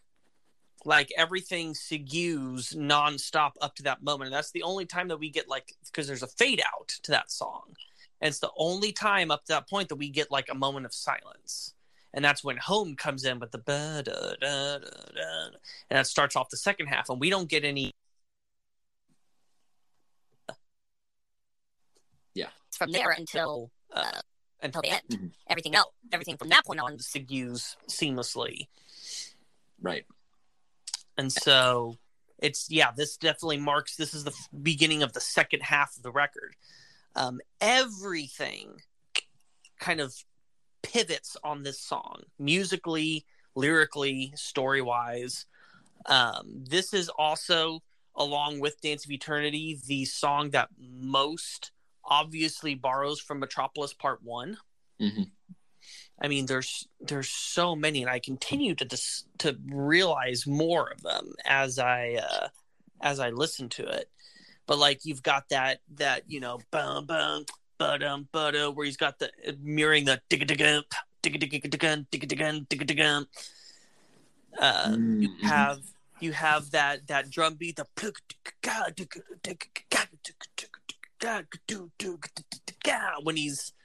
when he goes in that second verse and he's playing that main tom groove from Metropolis. Mm-hmm. You've got several lyrical references. Instead of Metropolis watches and thoughtfully smiles, Victoria watches and thoughtfully smiles. You've got that line of I remember I was told there's a new love that's born for each one that has died. You've got on the very first line, the lake of fire, which, I was told, if you dream of the next world, you will find yourself swimming in a lake of fire. Ooh. And of course, this is the song of the album that name checks the name of the album. So you've got them saying Scenes from Memory, which also appears in Metropolis, somewhere like a scene from a memory. Mm-hmm. There's so many. I would say this song more than any other, even more than Dance of Eternity, I would say this is what pulls the most from Metropolis Part 1. But it does it in such a way. And of course, you've got that moment at the end where it actually samples that little intro with the bells and that. Mm-hmm. Yeah. So there's a whole lot that it takes. It shows the talent of Portnoy as an arranger, or I was going to say arranger, because it literally borrows exact melodies and parts and sections from Metropolis Part 1, and then it sticks a whole nother section right after that sounds nothing alike from the original. And yet, if you listen to this first, you would have thought that's the way that it would be played. It sounds so natural. It's so weird. Like, they're able to write modular parts to songs. Ah, man, it's like a whole nother ball game when you do stuff like this. Yeah. There's so many cool details in this too. Like, one of the things that was like when I figured it out, it was kind of like one of those like brain exploding things. Mm-hmm. How there's a certain line in each of the three choruses that like ties together in the coolest way. You've got the first line is I can't keep away from its claws. The second chorus is I can't keep away from her touch. What happens when you blend those two words together? Claws and touch, you get clutch, which is what the third chorus ends with. I can't keep away from its clutch. And it's just like, there's things like that that's just like, that's such a smart way, something that like is not necessarily like hinges the song on, and something that most people are not going to notice. Mm-hmm. But when you do notice it, it's just like, what an incredible like attention to detail. Yeah. And then of course it's the attention to all those details that turn something that is otherwise a boring 13 minutes into a 13 minutes that you can pick apart and talk about on a podcast at 11 o'clock at night, or 11 o'clock in the morning. We could be recording at that time for all you guys know. Yeah, don't break the illusion. And then of course you've got the story that's going on. So I'm sure at this point you have studied the story of Scenes from Memory quite thoroughly. I have, and I don't know exactly what this, like, obviously I know how the story goes, but I can't remember exactly what this song puts to the story. So pretty much this is the most amount of backstory in the whole album that we get to our kind of three principal characters. Besides Nicholas being the main character, but then there's three characters that live in like the past part. So we have got Victoria, who we've been learning about, but we really get a lot of revealing information about the two brothers, who actually are the namesakes of the Miracle and the Sleeper. Julian is considered the Sleeper. He is the person that is the original love of Victoria, and is the one that, up to that point in the album, is the one that is assumed to be her killer. Because whenever they find the murder-suicide, that it's her body and Julian's body. And so the assumption up to that point is that he killed her and then killed himself. And that's what everyone assumes. Yes, this is the way that this crime happened. But obviously it isn't, because that's why Victoria is constantly haunting her reincarnation, Nicholas. By the way, if you have not listened to our first Dream Theater episode, this is going to be really confusing. Yeah. So if I don't necessarily to go into the fine points of the story of Metropolis Part 2, all I can say is either go listen to our first episode or listen to the album, look it up online. It's a great story, but it is very confusing. It took me a long time to kind of really grasp the story, but I feel like I understand it pretty well now. So yeah, Julian, and he's who we encounter in the first verse and chorus. The first verse and chorus is from his perspective. So he's someone that is racked with guilt, someone that is constantly wanting to be a better man, but his addictions and his compulsions prevent him from being such. And I think that there is a little bit of autobiographical, because this is one of the ones that Portnoy wrote. And he was at the height of his alcoholism at this point in his life. So there might have been a little bit of self-confession in here.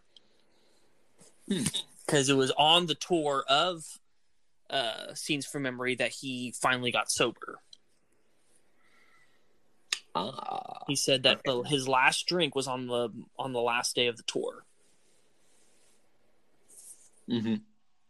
So, anyway, the lines "Take Me Higher," that's very likely cocaine lines. And so, living this charade is getting me nowhere. He's the whole thing that he can't get away from are my demons are coming to drown me. He's not really concerned with Victoria at this point, except for the sense that he knows that she deserves a better man than him. His main thing is, I've got to get free of all of these things, or it's going to destroy me. And these are the things that are calling him back to his home.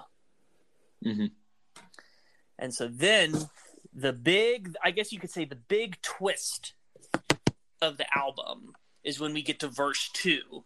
And up to this point, we have not met this character. This is a brand new character to the narrative, which is the brother Edward.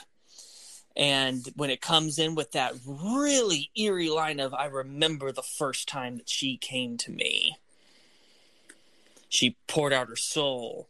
I remember I was told there's a new love that's born with each one that has died." Like, chilling. At this point now, something completely different is going on.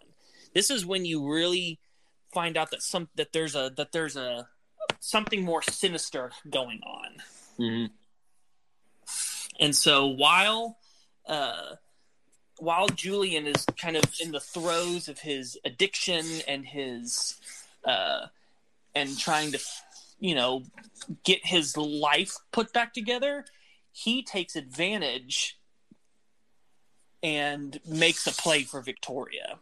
Mm-hmm. Takes advantage of the fact that she cares so much for Julian, but is kind of overwhelmed by his inability to escape his addictions.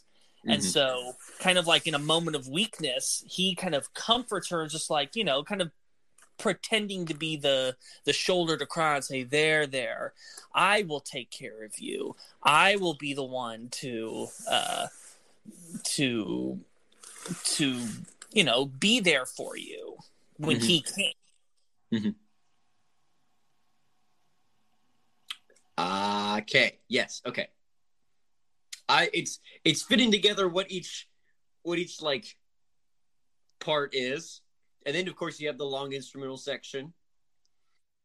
Like I would say the big great moments, not just of that record, but in Dream Theater music, is that second chorus. I think that's one of the most powerful moments of music that they've ever written. That whole her ecstasy means so much to me, even deceiving my own blood. I mean, just it is huge. There's so much emotion packed behind that. Yeah. I think it's just brilliant. Well executed, well put together. Mm-hmm. Yeah. And so yeah, whenever I guess you can get to one of the more controversial things to ever pop up in a Dream Theater song with the sound bites that happen during the instrumental section. Right. Which I mean, when I was younger, I was just like, oh, this is so scandalous. Mm-hmm. They can't do that. Apparently you've never listened to GNR. That's well, no. But the whole point is that both of the brothers are at that moment in time indulging in their craving, because what you hear in one ear a sound of pleasure, and in the other sound you hear the sounds of a casino, of someone betting on numbers, and so it's both brothers are in their sin at that particular moment. Oh, wow. Okay, that's kind of cool. So that's what that's supposed to mean. I thought that was like a baseball game for some reason. Okay. It's him at a betting table. Okay. Somewhere. I don't know why I thought that was a baseball game. It just sounded like it. Okay. Makes a lot more sense now. So while Julian's doing the betting, then Edward is doing the betting. Yeah. I didn't mean to put that together, but that worked out really nicely. Yeah. Oh. And then the final, because we don't get a third verse, but we do get a final chorus, and that's from the perspective of Nicholas, because he also has an obsession. His obsession is solving this mystery. Mm-hmm. And it's consuming his life to where he can't function anymore in his day-to-day life, because he spends every waking moment obsessing, trying to find the answer, and it's unraveling his life. Just in the same way that Julian's obsession with drugs and gambling has undone his life, Edward's obsession with Victoria has undone his life. Nicholas's obsession with solving this mystery is undoing his life. Yeah. This is probably one of the best examples as well of Rudess using different like sounds.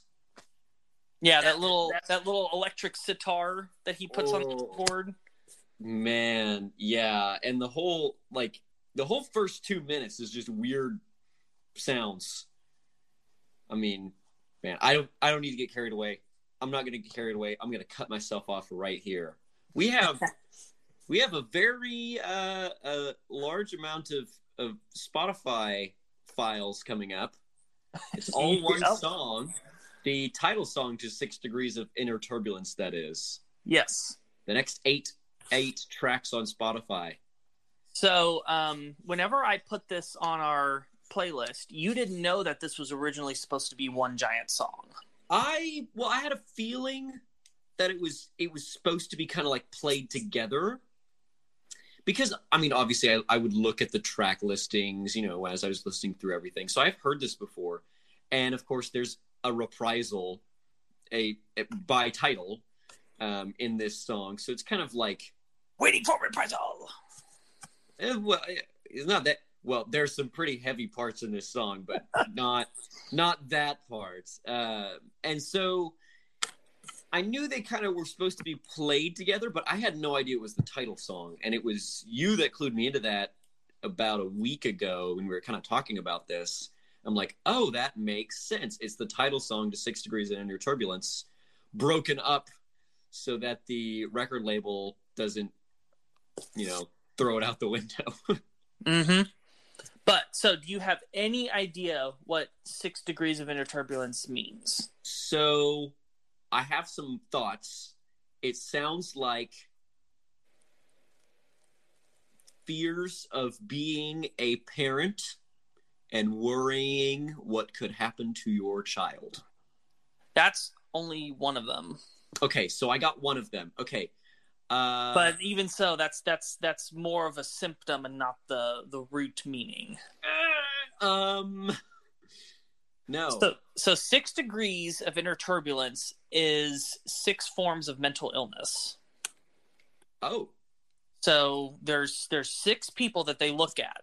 Now there's 8 parts. One of them obviously is an instrumental overture, so that takes it down to 7. And then of course you've got the About to Crash, which is 2 parts about the same person. So you've got 6 vignettes. They're not at all narratively linked together. This is not something that tells a story. Rather, it's 6 stories, and even then, it's not a story of plot progression. This happens, then this happens. They're more of like character studies. Okay, I got that part, at least. A day in the life of someone suffering with this. Okay. So, so we have the instrumental overture, which this is a true bona fide overture. I mean, with big orchestra and themes upon themes upon themes. Mm-hmm. 7 minutes of it as well. And you know, the question is, can you pick out what the main theme is? And I would say that the main theme is your ba da da da dum, ba da dum, ba da da da dum. That would be the first theme. Yeah. Well, no, first theme would be bum ba da da da dum, ba da dum, ba da da da da da. I mean, I guess it's different parts of that theme. It makes you feel like you're about to go on an adventure. It really feels like you're about to watch an opera. That's true too. It is very operatic. When I put this on and like really listened to it for this episode, I was thinking, oh my gosh, I feel like I'm in a concert hall. And I'm like, there's the pizzicato and the little woodwind section, and ooh, they're playing their little theme. And here comes the timpanis. You know, it's like nice and like full orchestra kind of feel. I mean, whenever other artists and even Dream Theater themselves term something as an overture, usually that's just like they're just making an approximation of this. Mm-hmm. I mean, this overture is like I said, a true overture in every sense of the word. Mm-hmm. Like you could probably hear this exactly as it was before an opera, and you would not think, oh, why are they doing rock and roll metal music before an opera? Like, this is true. Yeah. I mean, obviously, you've got the metal instruments. Yeah.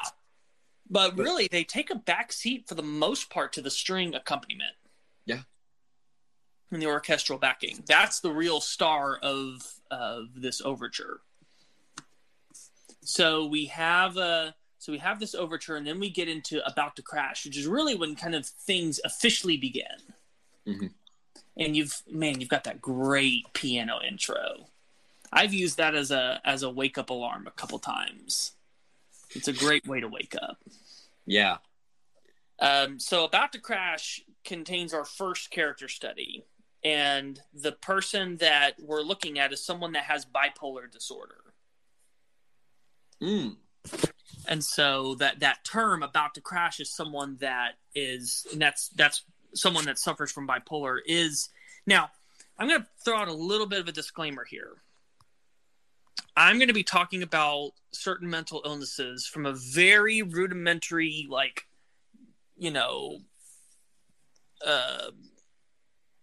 Crash. Not from a sense of really understanding. So if I make any broad generalizations or inaccuracies and I offend someone that does, or someone that knows someone that suffers from this illness, I apologize. That is not my intention. Because I know that this can kind of be a bit of a sensitive subject. Mm.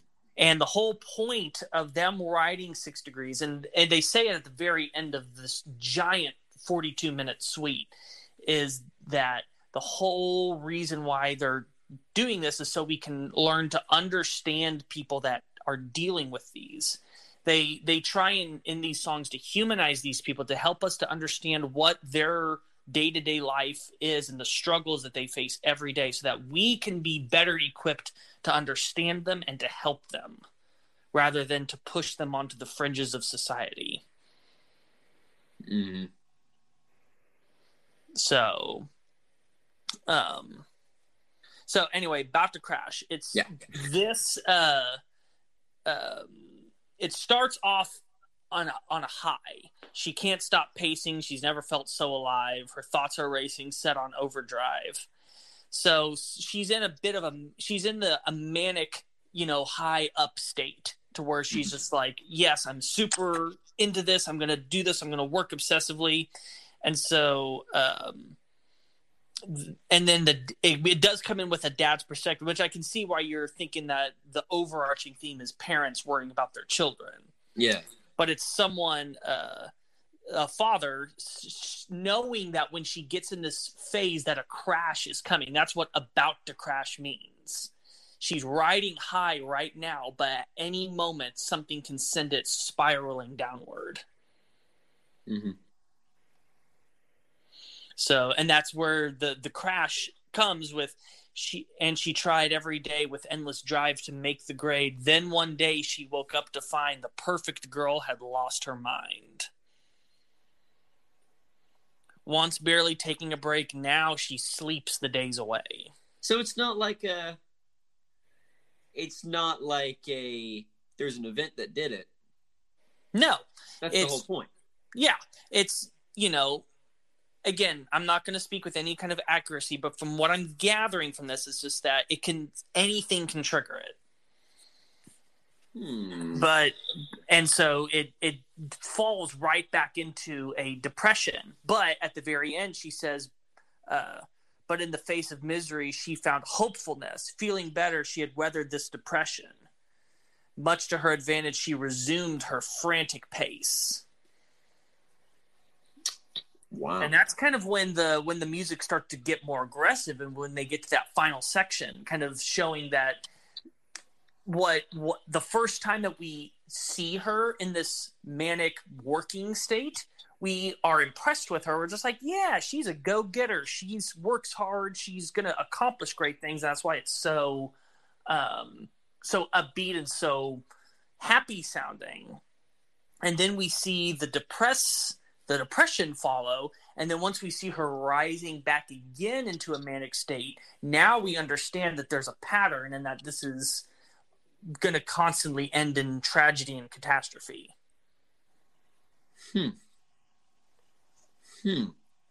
Like, wow. That it's making sense now. It's making so. Riddle me this, oh very wise one about the ways of Dream Theater. Most of these have little Roman numerals ahead of them, but both About to Crash and The Reprisal don't. Was that just to like break up the monotony, or? No, I think that's a Spotify error. Because when I originally had this on my iPod, I'm so old. It had the Roman numerals on it. I think that whoever put this on Spotify just messed up, and they haven't fixed it. Interesting. Okay. Well, there you go. That's just straight up incorrect. That's been on my mind for quite a while now. So I'm so sorry that I don't have this really deep philosophical answer for you. Okay. It all amounts to a clerical error. That's funny. Mm-hmm. So anyway, we got the About to Crash character study. And then now that you have a perspective on what this is really about, what do you think that War Inside My Head is about? I'm feeling like it's some kind of anxiety, or perhaps like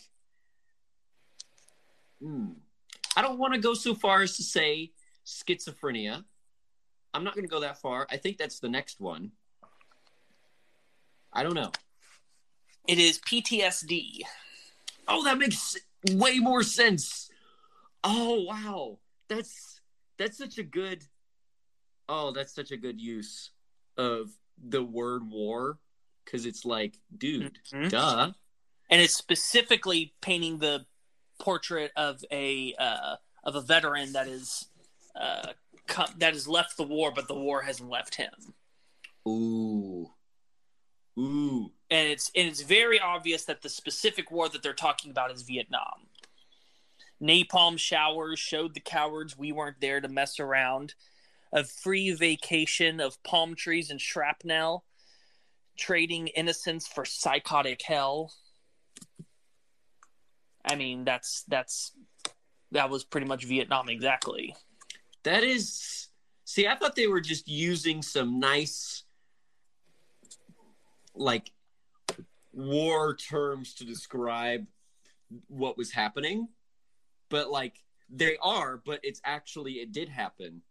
Mm-hmm. There's layers. Whoa, that is cool. That is cool. Wow. Okay. I'm getting it now. Yeah, we're starting to pick up. We're understanding the rhythm and the language. Yes. This is some big brain stuff. Mm-hmm. We're getting to octavarium levels of word usage. Wow. And then the whole hearing voices from miles away. Mm-hmm. That might have put me off onto like, he's hearing voices. Oh, it must be like schizophrenia. But it's like he's hearing voices. He's reliving those the moments. Okay, so it's literally like, so it's the war inside his head, because it's literally the war is happening in his head. He can't get away from it. That's so good. That's so good. Wow. See what I mean? Like, my appreciation cannot go up, but I can learn so much more. This is awesome. This is awesome. Wow. It's hard to be disappointed by a band like Dream Theater. So anyway, we get 2 minutes of war and some great, like, harsh James LaBrie vocals, and then suddenly we get inexplicable reasons. We get spiraled down into what sounds like hell. Yeah. Wow. And some of the lyrics here, and I mean, you can walk through them because I don't know if I know the particulars, but are pretty grim. Yeah. For the test that stumped them all. So this was another one that made me think that it was like worrying about a parent, because it's like, oh, what if my child goes insane and they have to be institutionalized? You know? Mm-hmm. Because it's like and I don't know what disease it should be, but it's like these clinicians are talking to, I say clinicians, that might be the wrong term. Doctors, we'll say doctors, physicians, are talking to like the guardian of the person who has been institutionalized. Like, hey, you know, he might need this type of treatment or whatever. The boy's just simply crazy. Yeah. Suffering from delusions. We honestly think that maybe he might need an institution. Right. They use the term boy, so I'm like, I don't know. So what are they highlighting here? You were right, it's schizophrenia. It is schizophrenia. Okay. Which, of course, in the music is mirrored by the frenetic, almost random, constantly changing, and of course, like in the Doctor segments, and you've got the little like insane sounds, the really can use some help, like kind of like meant to just sound like demented and weird and crazy. I love that section so much. Like modern prog takes itself too seriously to do something like that. Yeah. It's like, that is so random. That's something you'd hear in 70s prog. And they make it fit, but also at face value, it's like quirky and fun in a weird way. I don't know. It's like, wow. It's just mind blowing, the stuff that they can pull off in songs like this. Mm-hmm. And obviously it's only for 30 seconds or something, but it really it's like one of those details that sends something that's 42 minutes over the top into something that you are going to pay attention to the whole time. So anyway, wow. Yeah. And so the verses are from the perspective of the person that is suffering from this. And so the test that stumped them all is alluding to the fact that nobody knows the cause, the inciting incident, or the cure for schizophrenia. It's one of those mental illnesses that continues to be the test that stumps medical professionals. They have ideas of what they think might cure it. They have ideas of what might cause it. They don't know if it's genetic, if it's, something to do with environmental. They don't know why people will, for the first 20 to 25 years of their life, be completely normal, and then all of a sudden, these symptoms appear, and there's so many different forms of schizophrenia that it is the test that stumped them all. That's like, oh man. Random urine testing, pills, red, pink, and blue, counseling and therapy providing not a clue. Still, they keep me between these hollow walls, hoping to find in me the answers to the tests that stump them all. Wow. Yeah, and I mean, like, the frantic music, I guess, highlights the frantic experience of having the disease, I guess. I don't know what it's like, but I would guess that may be the goal of the music. Mm-hmm. Well, I mean, if you were to just ask a random person, what does this sound like? They would probably say, this sounds very schizophrenic. Yeah. Yeah, and not realize that they just gave a lot of insight. Yeah. That was like, yeah, that's the point. That's exactly the point. You hit the nail on the head. That's what they were going for. and like the diversity here. I mean, we just had two really intense metal-y sections where they just they proved that they deserve to be progressive metal. And then we slow way, way down. And it flows so well into our fifth section, Goodnight Kiss. Yes. This is another one where I understood why you thought parent. Yeah. Yeah. Because this is postpartum depression. That makes... And it starts off so pretty. So, you've got the I believe that was John Petrucci's own daughter that provided the sound clips for the kid playing at the beginning. That's kind of nice. And then, yeah, just that beautiful goodnight kiss in your nightgown. And, you're just thinking, oh, this is going to be nice. And then it takes that weird turn. Are you lonely without mommy's love? And it's just like, oh, crap. Okay, this is not what I thought this was going to be. Mm-hmm. It turns real creepy real quick. Yeah, and then you have, just this weird, instrumental section as well.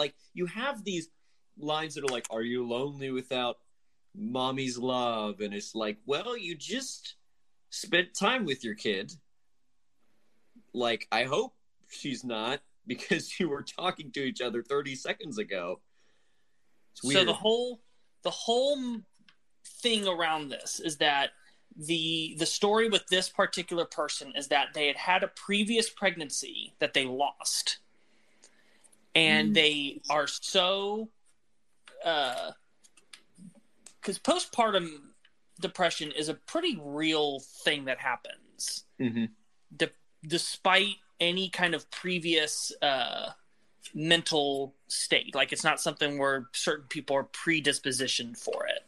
Mm-hmm. It can happen to anyone. And there's a lot of weird emotions my wife didn't ever suffer from this, but there's a certain extent every mother goes through a bit of a postpartum state. The problem is whether you hold on to it in unhealthy ways. And so in this instance, there was a previous pregnancy that the mother had lost that she hasn't let go of. And now that she has this new baby, she's not able to love that baby enough because she's still hanging on to the child that she didn't have. It's been 5 years to the day and my tainted blood's still the same. I can't help acting this way, and those bastard doctors are going to pay. That makes sense. And and that's why she's saying, I'm so lonely without baby's love. She's not talking about the baby that's in front of her. She's talking about the baby that she lost.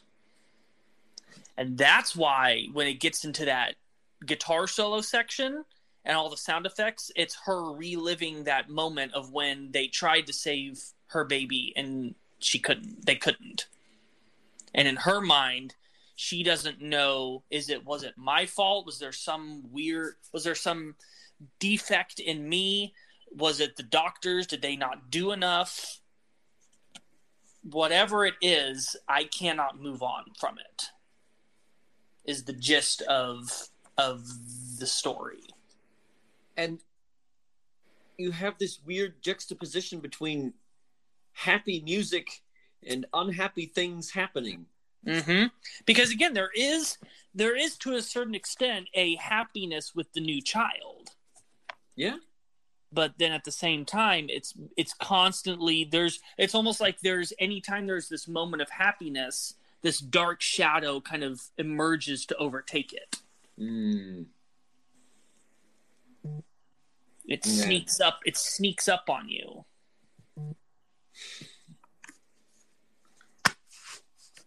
Boy, this is really heavy. It is. What else did you expect? This is from a song titled Goodnight Kiss that starts with a sound clip like that, where it's just like, good night, mama. It's like, nice children going to sleep. Oh, nice. Oh, no, now here's a woman screaming in a hospital room as the doctors... Mm-hmm. And it's pretty nifty how they sneak in that main theme. Yeah, that when the guitar solo there, yeah. Oh, that's a great use of it. It's weird because it just comes out of nowhere. It's not like, oh, let's play the main theme now, guys. It's just in the middle of the guitar solo. It segues so... That little thing to remind you that you're listening to a giant 42-minute song. That's interconnected. Yeah. So anyway, yeah, and then we have the really creepy sound clips.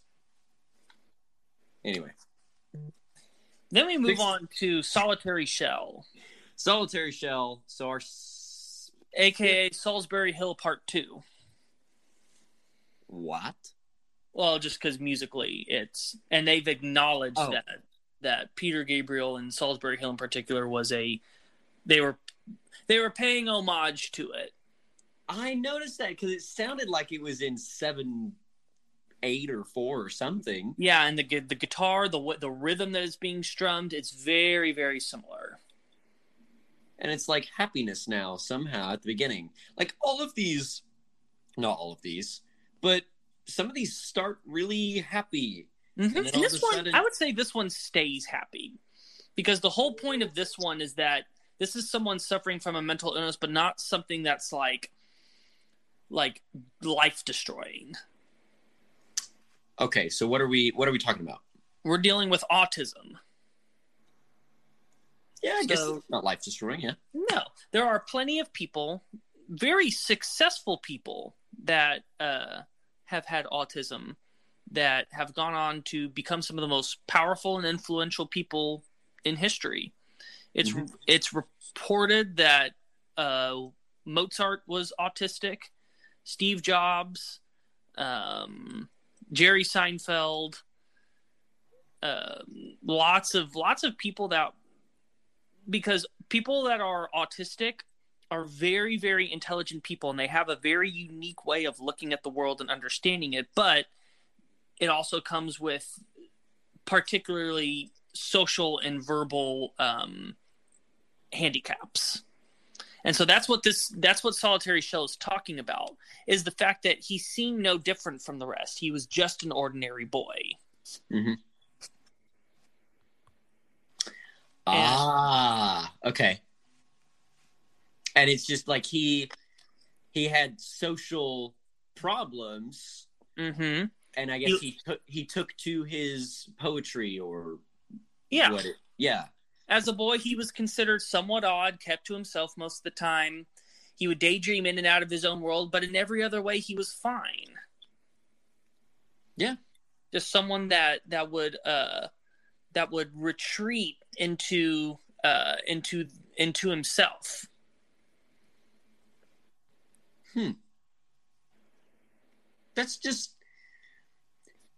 That's very different from PTSD and schizophrenia and postpartum depression, and we have something that's not really even.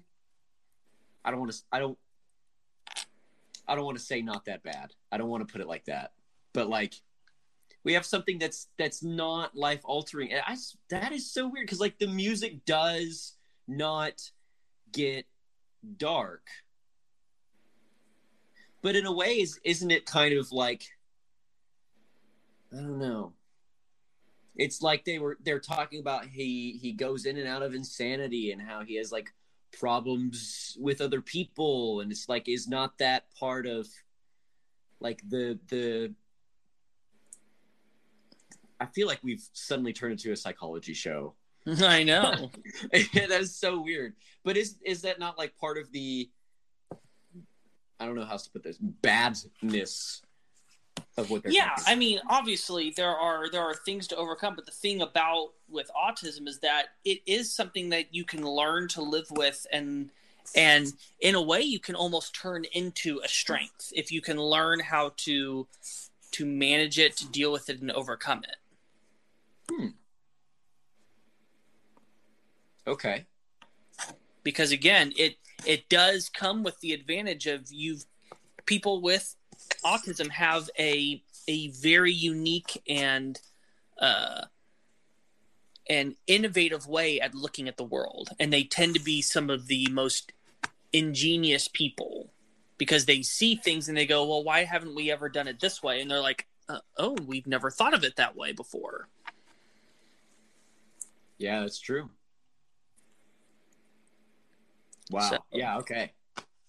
So yeah, I mean, again, I think it was also good because at this point things have been very heavy in multiple different ways. To have a segment like this that is much easier topic wise and music wise, it comes as a nice refresher at this part of the suite. So anyway, then we get a reprisal, the About to Crash reprisal. So is this technically the 6th degree, or are we not quite there? No, because we're returning back to the same person that we looked at in About to Crash. So it's not a new person. Okay. This is her back again on an intense high. I'm alive again. The darkness far behind me. I'm invincible. Despair will never find me. Wow. Okay. So it's just, do you think they was there a thematic reason for this, or was it just like, callback for the sake of callback? I think that it helps. It's a necessary bridge to get us from something like Solitary Shell to our big grand ending. I mean, it's called the ending is called the grand finale. It's called grand finale. Yeah. I think that it's helpful, as well as just, again, bipolar is one of the trickiest ones to talk about. I think that it gives them an opportunity to kind of jam a little bit. There's really, it's mostly an instrumental section. Like, you've got a little bit of vocals in. It's more meant to kind of be an instrumental interlude. Okay, yeah, that makes sense. And so I think you could have even gotten away with, maybe not having any lyrics there and just having have it be the About to Crash reprise, but just make it instrumental. I'm not saying that they shouldn't have put vocals in, but that's you can really see that that's what the purpose of it is. Mm-hmm. It's to help get the music where it needs to be by the finale, because things are still too calm and easygoing to have the emotional weight of the last movement. I'm so glad we talked about the meaning of this song, because I always thought that About to Crash was like about doing drugs, because it's like, even though I get so high, it's like, we know what you're talking about. But no, Dream Theater is a little bit more intellectual than that. Okay, anyway. Losing time. We are losing time. We still have more songs to talk about after this, so we do. Let's make some headway. Let's just not even talk about the reprisal any longer. We're losing time and the grand finale all put together in this nice little 6-minute package. So what are we talking about here in Losing Time? We're talking about someone with multiple personality disorder. Oh. Wow. She doesn't recall yesterday. Faces seem twisted and strange. She always wakes up only to find she's been miles away. Oh.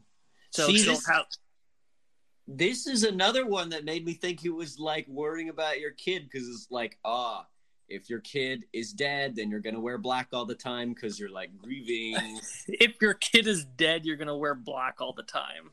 I don't know. Well said. I'm not the best at picking apart songs. Okay, for the past 3 months, I've been picking apart songs like Return of the Giant Hogweed. Okay, so it's not like I'm looking at the most intellectual stuff. I'm kind of been out of it for a while. So, anyway, that was my best guess. Once again, I'm glad we're going through the meaning of these things. Okay. Anyway, sorry, not to cut you off there. Yeah. So, it's the whole idea is that every time that she switches to a different personality, she's losing time because she doesn't remember where she's been or what she's done. She changes the way that she looks. She's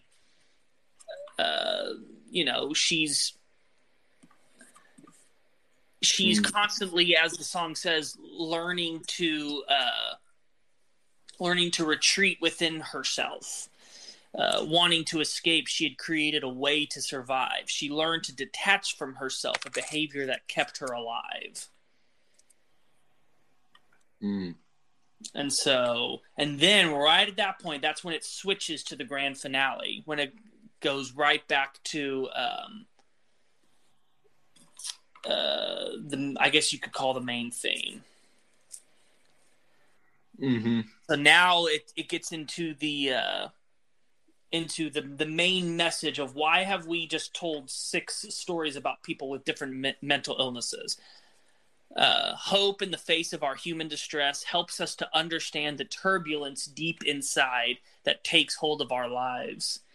Shame and disgrace over mental unrest keeps us from saving those we love. The grace within our hearts and the sorrow within our souls.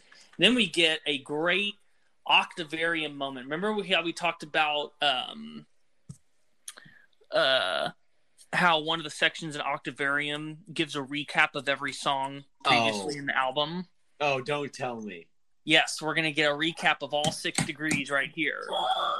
Okay. We've got Deception of Fame, which is schizophrenia, Vengeance of War, PTSD, Lives Torn Apart, postpartum, Losing Oneself, Losing Time, Spiraling Down, About to Crash, Feeling the Walls Closing In, Solitary Shell. Oh, I know, it's glorious every time we find one of these. oh my gosh. I had a feeling that's what it was, but I didn't know how it connected. Oh, that's so cool. Oh my gosh. And then there's our big ending, which also, if you know anything about Dream Theater, you know that there's a series of albums that end on one thing and then start the album with the next thing. So, Scenes from Memory ends with the static of the record, and 6 Degrees starts with the static of the glass prison. 6 Degrees ends with this long keyboard fade out and ends with that same keyboard fading back in for As I Am on Train of Thought. Oh. Train of Thought ends with a solitary low keyboard thud, is the same note that opens The Root of All Evil on Octavarium. And then Octavarium closes the circle by going back to the beginning of its own record and closing the loop, because Mike Portnoy realized that he created a pattern that he was never going to be able to escape, where everyone now is going to expect every album. He's just like, it's going to restrict us songwriting wise because we have to start a record a specific way. And so he was just like, oh, but if on Octavarium we've got this theme of things ending where we began, let's just end it where it began, and then I don't have to do this whole thing anymore. Which, by the way, do you know where he got the idea for that from? The Wall. No, he got it from Women and Children First. Because that guitar line at the end of In a Simple Rhyme, he expected the next album to open with that guitar line, and he didn't, and it disappointed him.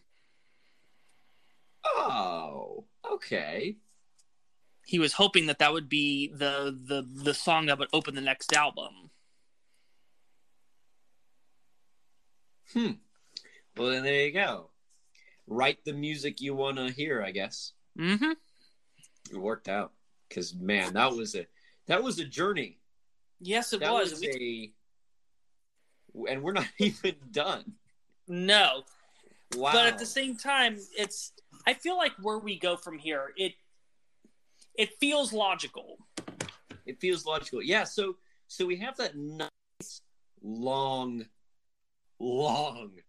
Dio length fade out. It's about 2 minutes worth of fade out. Yeah, wow. And we get to I don't want to say a lightweight, but for Dream Theater it's a lightweight. It's only 13 minutes, right? Yeah, after 42 minutes, 13 minutes seems like a pop single. Right. So this is kind of the unfortunate sequel to A Change of Seasons. Mm-hmm. Something I never put together until I started doing this episode. it's kind of like it fits so well like in this set, because this is also kind of where it shows this is exactly where it shows up on the album, because Black Clouds and Silver Linings is a 6 song album, and of course the previous song was Shattered Fortress, which ended the whole 12-step suite. So now we have this big ending. We got to go somewhere, right? So we open up after that long fade out with some waves and birds and some piano and just some Picking up a clock, soothing instrumentals and stuff. So, and this song stays relatively happy because, and I guess we'll get into that, but it's about the best of times. Mm-hmm. It's a very different experience of Mike losing his father than his mother. Mm-hmm. The good thing, I mean, obviously it was not good that he lost both of his parents, but the good thing about it was that he had time to say goodbye to his father, because It was not a sudden death that he didn't see coming. He had been battling cancer for about, I think, like a year. Mm-hmm. And, but yeah, like that was not something I intended to do. I knew what both of those songs were about, but I unconsciously put them together on the same list. And when you know it, it was Harry that pointed it out. And he was just like, wow. You did a song about his mom and his dad. And I was like, well, gosh darn, I did.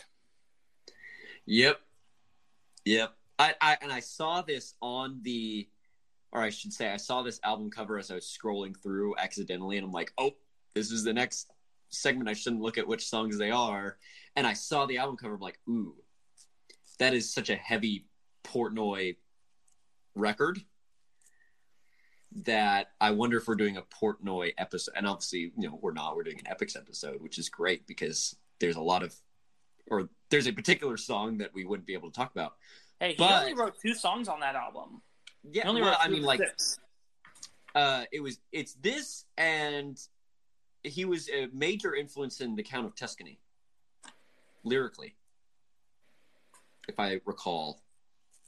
I don't believe so. Well, he talked about the story of the Count of Tuscany. That's John Petrucci. That was Petrucci? Yeah, that happened to Petrucci. Oh. Well, there we go. Once again, you learn something every time. But yeah, anyway. So this one's all that to say, this is the sequel to Change of Seasons, and he even references it too in some of the lyrics. Yeah, Remember Seize the Day. Remember Seize the Day. And this is such a Firth of Fifth kind of song where you have that theme kind of show up in a very like humble way, and then you have the rest of the song.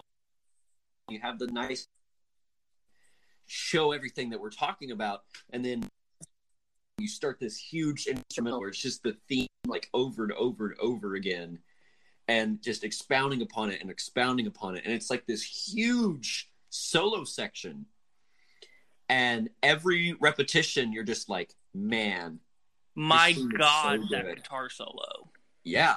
Wow. That might be his best guitar solo ever.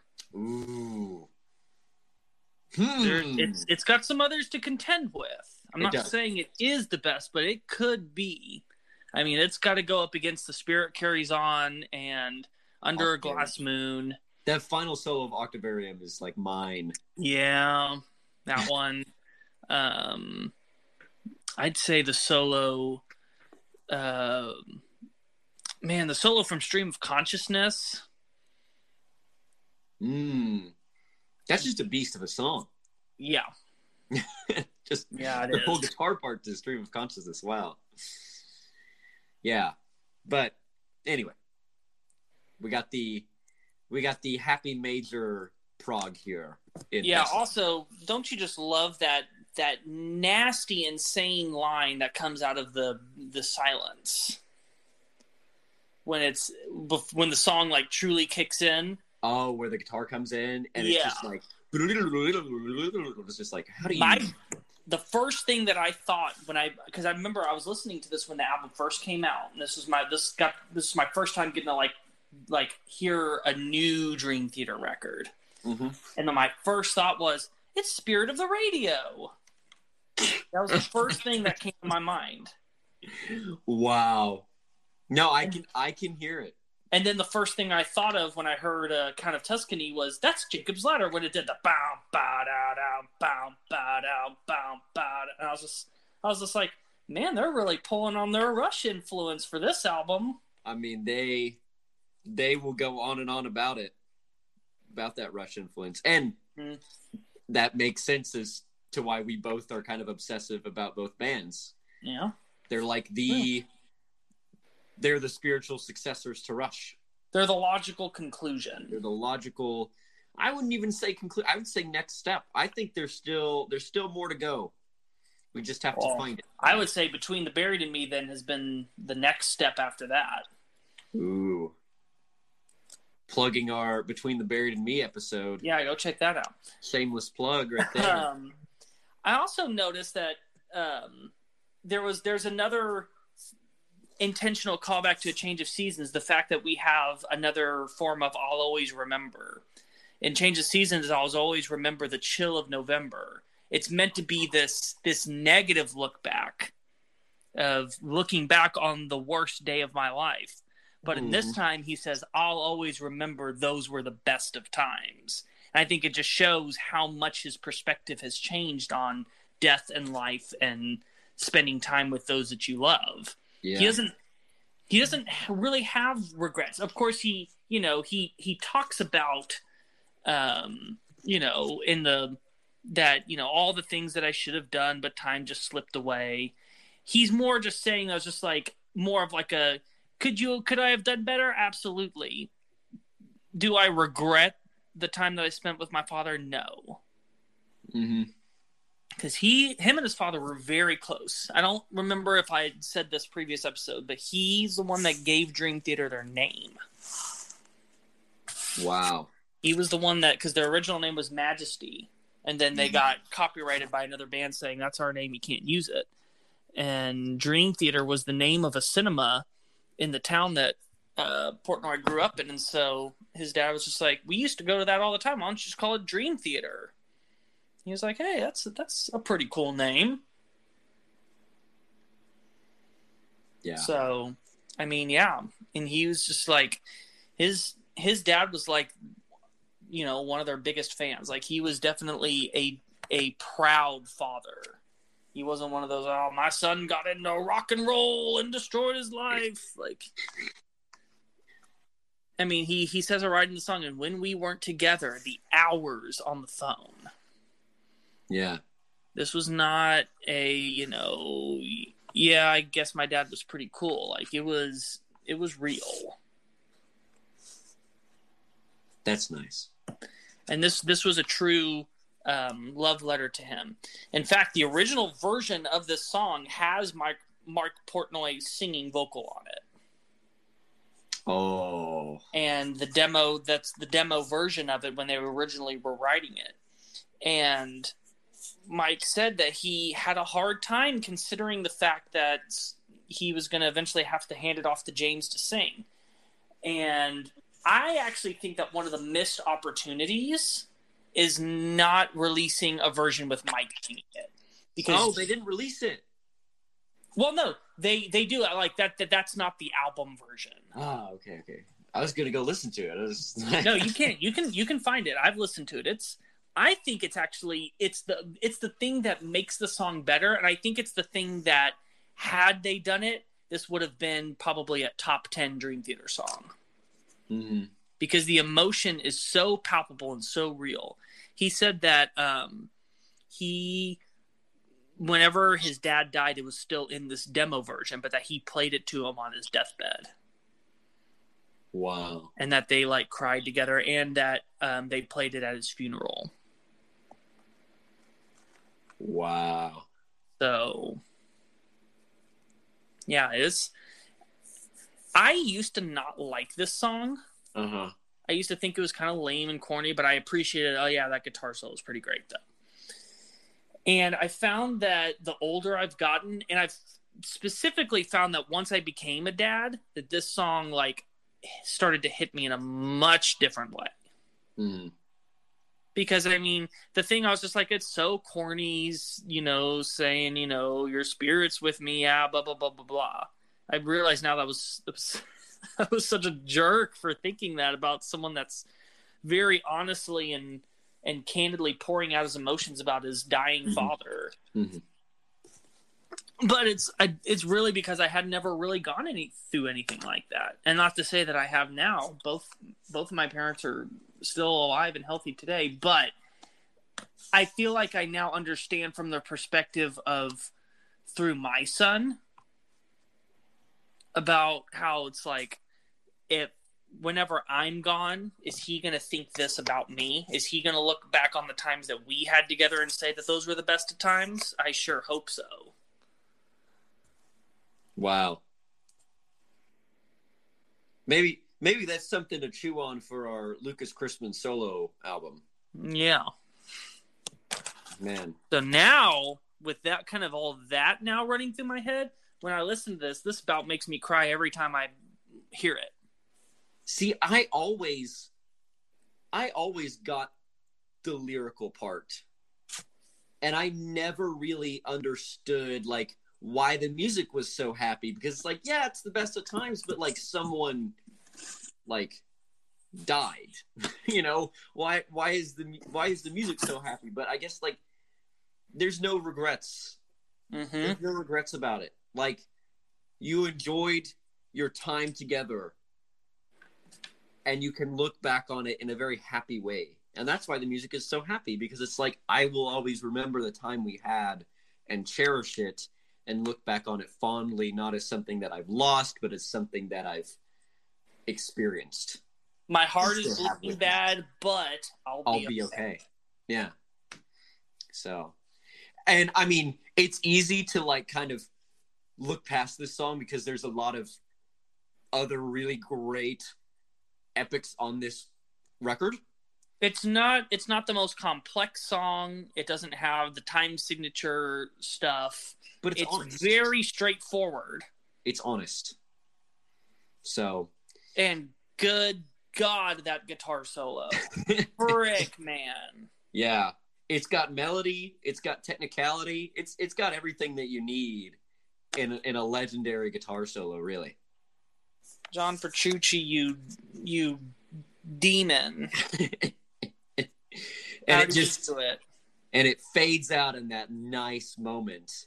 And then we get to a very different feel than we've had for the entire set so far. And partly because we've got Mangini on this one now. Yes, we're finally moving into the end game of this set, the Illumination Theory.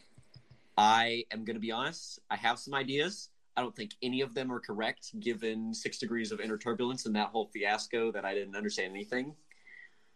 So I'm just not even going to try to guess the meaning. I feel like this is pretty easy. I feel like you can. What? It's all about this is philosophical nature. This isn't telling a story. It's not. Mm-hmm. Pretty much the whole point about it is the nature behind what's the reason that you live. What do you live for? What do you die for? What do you kill for? I thought it was like, I thought it was more than that, to be honest.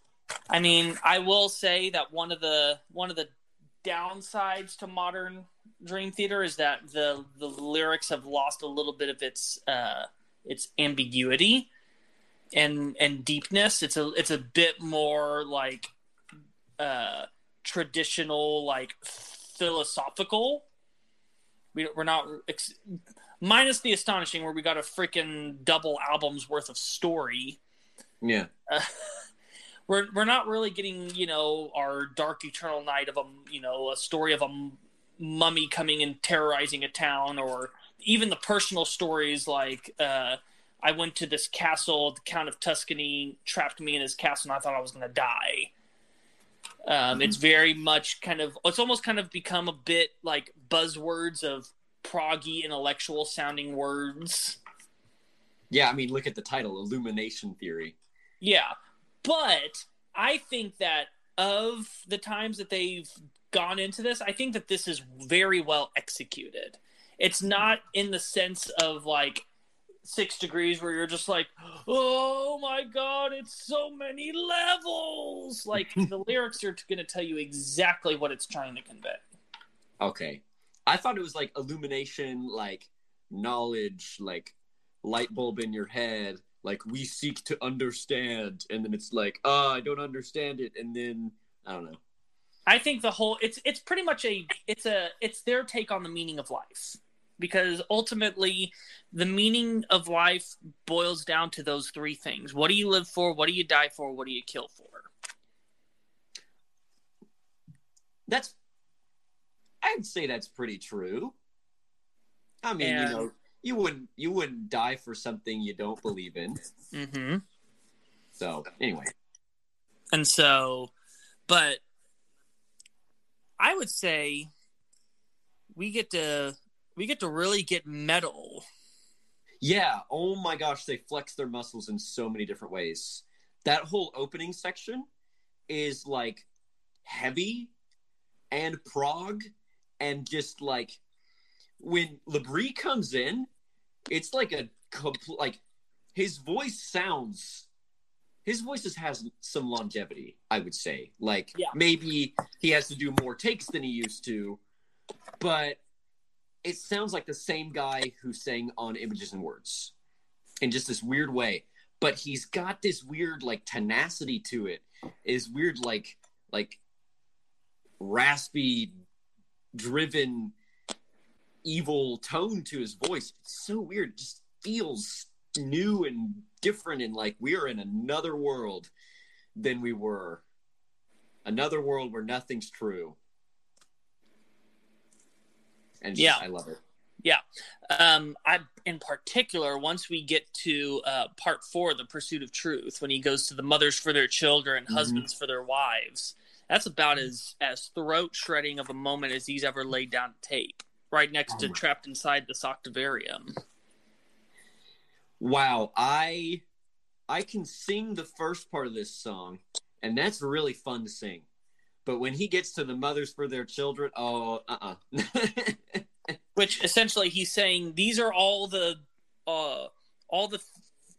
things that people would live, die, and kill for. Mothers for their children, husbands for their wives, martyrs for the kingdom, fighting for your life, soldier for his country, a junkie for the high, teachers for their students, vengeance for a crime, rebels for their freedom, a tyrant for the praise, cowards for salvation, money, love, and fame. Wow. And yeah, the cool thing is that you can answer all 3 of those things for all of those. Mm-hmm. Yeah, that's true.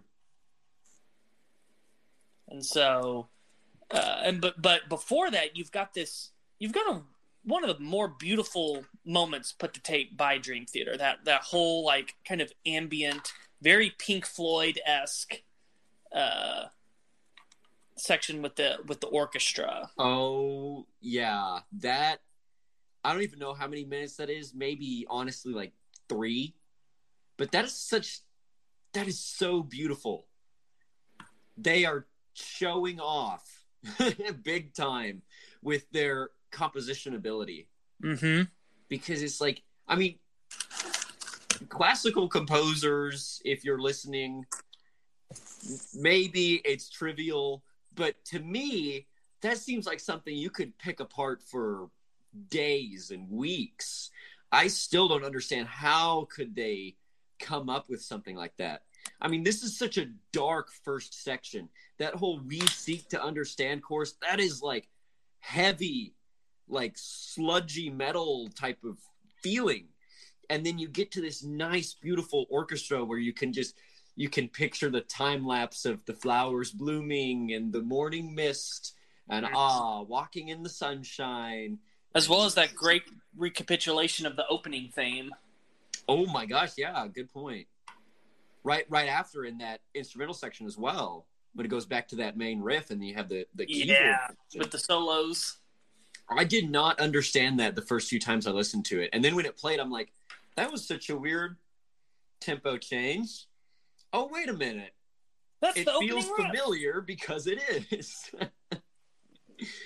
And it's so brilliant what they're able to do.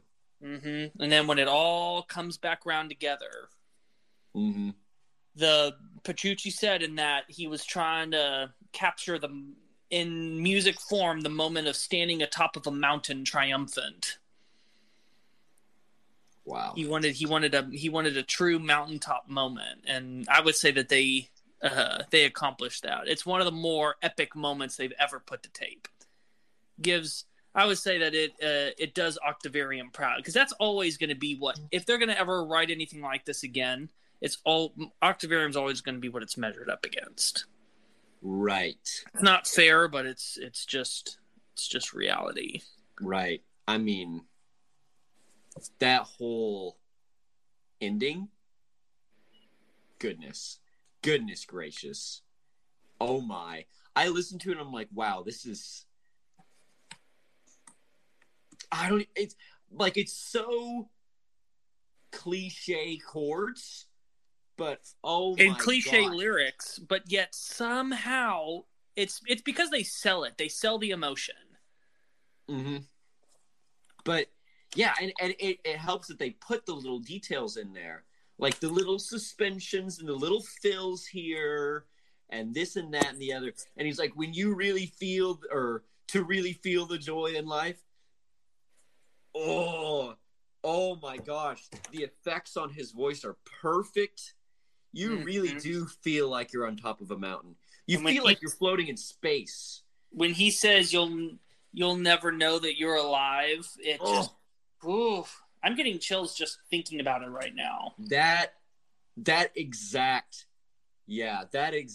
moment just like gives me chills every single time. Like, I listened to specifically this song so many times preparing for this episode, because I was just like, every time I got to the end, I was like, oh my goodness. I needed something that, because I mean, if you're going to do an episode of epics, the last epic has to be worth all of the previous songs. It has to be a worthy capstone to everything that has happened.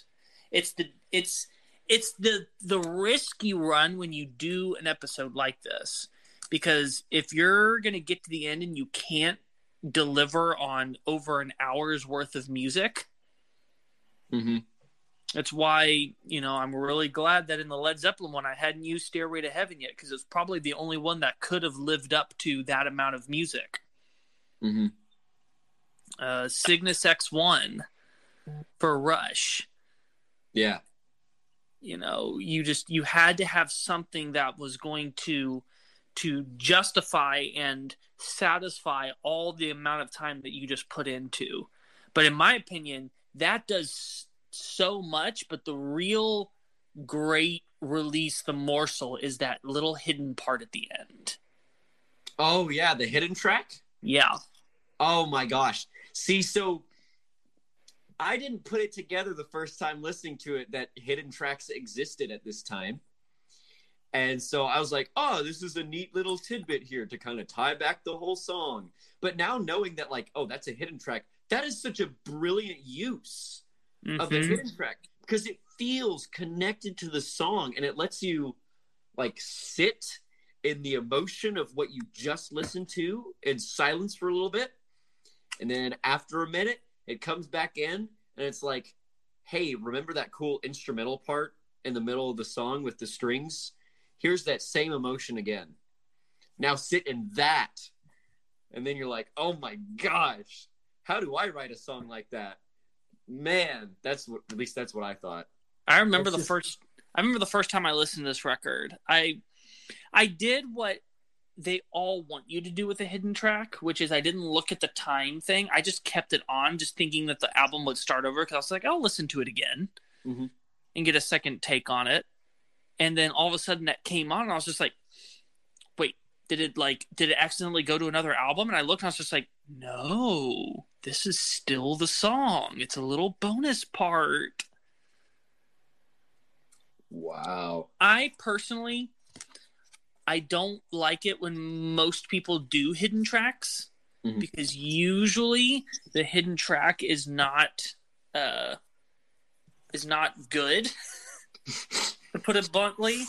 They usually like do some kind of like joke. I mean, just look at the other songs from our worst songs that do hidden tracks, where it's like they make you wait for literally like 8 or 9 minutes, and then they just have like a sound effect at the end. Yeah, Aztec Two-Step. Yep, that's exactly what I was thinking. Sandblasted Skin. Where it's just like, why did I wait for this? It was a real big problem in the 90s, because once you got all that extra space on the CD that you didn't have before, then there would be people that would put like 15 to 20 minutes of silence on a song. Like, you would have ending songs on albums that would be like 30 minutes long. And originally I'm putting on just like, oh my gosh, this normal band has a 30-minute song. And then I find out it's actually 4 minutes, and then 20 minutes of silence, and then 2 minutes of like something really stupid. Yeah, I mean, by that time, like, your listener is out the door and at Walmart to get their weekly groceries. Like, they're not going to hear it at that point. Yeah, like, this silence is only like 45 seconds. Yeah, and so it gives you that pause, but you haven't walked away yet. And it's just, oh man, so nice. It's so brilliant. And I don't think that actual music shows up anywhere in the song. No, it's in the same key, and it fits thematically. It's just so brilliant. Yeah, it was something that Jordan Rudess just came up with, and he showed it to John, and he vibed with it on him, and they were like, what if we put this at the end of the album? He was like, yeah, actually, that'd feel pretty good. Good decision. Yeah, I agree. Good decision. Wow. And in my opinion, I think that's the sweet moment that ties the whole thing together, because it's something that I think it's the great reward. Like, yes, you've got that great victorious mountaintop moment at the end, but I think that's kind of like the thing that, like, that in a way soothes your soul after such a long journey. Yeah. I mean, there's a lot of that in a lot of Dream Theater. I mean, to call back to our first song, we have that big finale of Changing Seasons where it's like the call back to the beginning, and then you have that nice guitar line at the end, you know? Mm-hmm. But here we have really the epilogue to our entire 2-hour set, right? We have our 3-minute epilogue to the 2-hour deal. And I mean, I'm only saying this because I like the music, but I think that set building wise, this is one of our best sets of the podcast. I mean, it just flows. It just flows from song to song. I could tell you really like slaved over some of these transitions. Yeah, this was a really hard. When I decided fully I'm going to commit to epics, I went through a lot of different iterations. One of the biggest ones being, am I really going to be that bold as to put 6 Degrees on here? But then I thought, if I'm going to do an album or an episode of epics, and I'm not going to talk about the big epic, then what am I even doing here? I have to go full epic. Well, it was a fully epic set. Well, thank you. I did work hard on it. All right. So we're going to take another break here, and when we come back, we're going to give our final thoughts about Dream Theater. So stay tuned. We'll be right back.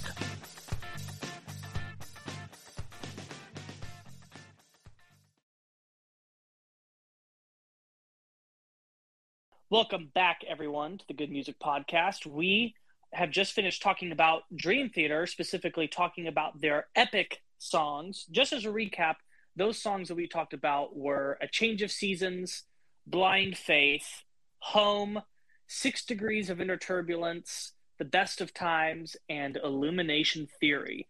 Remember, the way that you can go listen to these songs is there's a link in the description of the episode that takes you to a Spotify playlist where we have all the songs, not just from this episode, but all of our previous episodes as well. So make sure you go check those out. It would be a shame if you listened to this entire episode, you didn't even go listen to them. Even if you know these songs, even if you're a diehard Dream Theater fan, I would still recommend you go listen to them in the order that they're in, because you might just get a brand new experience out of it. So now it is time to talk about our final thoughts. So, I mean, pretty much we're both sitting at about as high of a ranking as you can get for a band, but what has changed since we've talked about these songs? Well, really kind of everything to the nth degree. It's been a long time since I've really listened to new Dream Theater, like new to me Dream Theater, from like an analytical perspective. So it was really, really cool to get that new experience of picking apart lyrics that I didn't understand before. For example, in 6 Degrees of Inner Turbulence, I mean, there was so much there that I just did not understand. And so when I got it, I was like, oh, that's so cool. And I kind of lost that in my getting obsessed with them.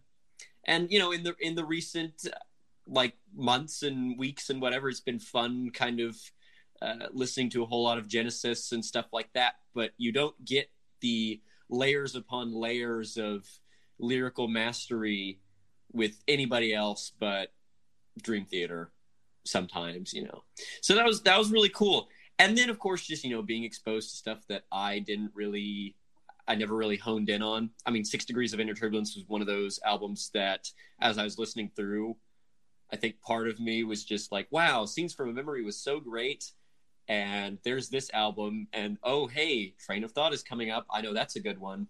And so I don't think I gave 6 Degrees the time of day. I kind of want to go listen to that. I'm noticing there's some holes in my chronology of Dream Theater discography-wise.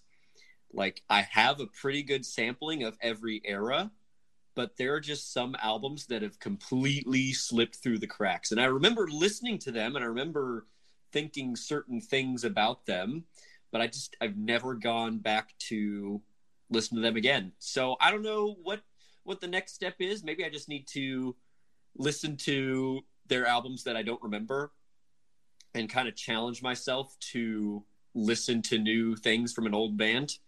Maybe I want to pay attention to that ranked playlist, or I don't know. I'll give you 3 unsung Dream Theater records from 3 different eras. Awake is one of them, yes. That is a record that it doesn't immediately grab you, but it's one that the more you listen to it, the more it reveals itself to you. Mm-hmm. 6 Degrees, in my opinion, is the ultimate sleeper Dream Theater. In fact, again, I'll say that it's their second best record overall, next to Scenes. It's from just even putting together the ranked playlist, like not a single one of, I mean, there is 6 songs, so the average usually is going to be in its favor, but all 6 of those songs are within the top 40. And that is from a band with a discography that has an incredibly high quality and competitive song catalog. So to say that an entire album gets into the top 40, for them, that's a huge thing. And I would say that 4 out of those 6 are in the top 25. Yeah. Wow. So yeah, it's I just think that it's a dime. I would say there's not a weak moment on that whole album. Wow. Okay. And then I would say a dramatic turn of events has also become a bit of a big time underrated. Like if you want to get a great Mangini record, I mean, I do. You know, the Astonishing, I'll always defend it, but it's also kind of become very it's become quite iconic in of itself for being so polarizing. Mm-hmm. But a dramatic turn of events I've found is kind of gets lost because people just see it as, oh, it's the first one without Portnoy. But man, that's got some incredible stuff in it. And that's one that if you've only listened to it a couple times, you should go and, because there's some really cool stuff on that album.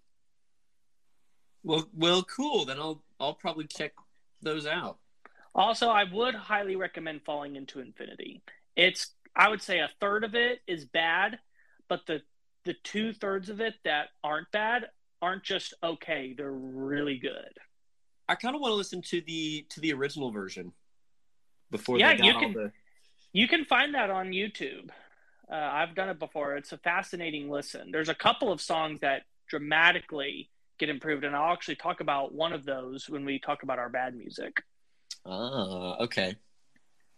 So interesting. Yeah, so it's such a weird position that I've never.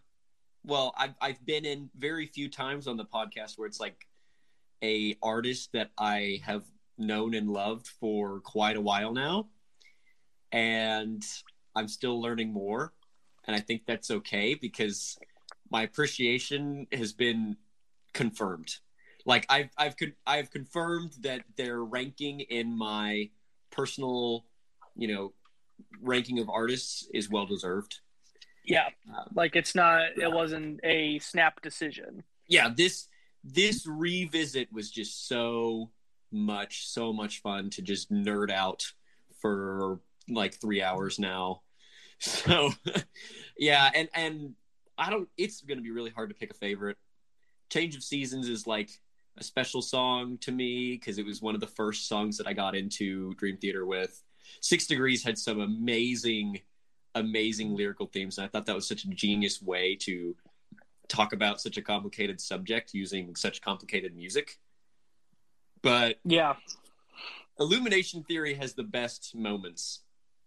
It's hard to argue with all of the great decisions that were made musically in Illumination Theory. That one's got to be my favorite. It gave me the most emotion, and even though the lyrics are like cliched or whatever, cookie cutter lyrics, I think they go all in on everything, and it loops around and turns into something that's quite amazing. And that's part of the Mangini era, which I never really spent a lot of time in. So that was a nice gem to find as well. So yeah, I can't move up from a 10. That's kind of how 10 works on a 1 to 10 scale. But they're still a 10, so at least they didn't go down. Right? But anyway, maybe the 10 has been a bit more cemented in concrete. Yes. And my final thought is that please listen to these songs. Obviously, I say that having, talked about how this band is one of my favorite bands, but there's so many things in all of these songs that we just don't have time to talk about. And maybe the musician in you or the analytical thinker in you or whatever it is will love the little details in these songs that we just couldn't get to. It's really sad, but it's stuff for you guys to find. So anyway, that's my final thought. All right. Before I give my final thought, just because I already have it pulled up and counted, I'm going to talk about where the songs from the and last episode land on the ranked playlist. Just again to show proof that this is an insanely strong category, because we've got two, and that's a wow. Yeah, it is. As I Am is at 37. Oh my gosh, that's an amazing song. Oh my gosh. Blind Faith at number 24. Illumination Theory at 15. The Best of Times at 13. Beyond This Life at 10. Home at 7. Metropolis Part 1 at 6. Change of Seasons at 4. The Spirit Carries On at 3. 6 Degrees at 2. And Octavarium at 1.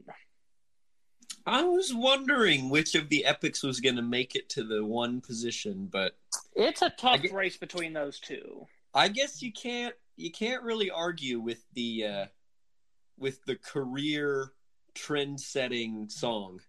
Yeah, Octavarium is truly something special. Yeah. And so unique in the way that it's put together. And they're known by it and the way that the album just supports it. Ah, man. It's great. Anyway. So, now for my, I was already figuring that out. I was just like, if I don't say it now, I'm going to forget. I'm going to have to count again. So for me, Dream Theater has obviously always been super important to me. Yet there's always been a part of me that's been hesitant to put them like in an official top 5. It's why they're a band that I would say that I'm now, at least I'm not going to continue to say this band could be a potential 5th spot. I now can say that there's an official tie for 5th place. Ooh. To have a two-toned 5th pillar. And one of them is Dream Theater. Because the other one is the Beatles. Ah, okay, that makes sense.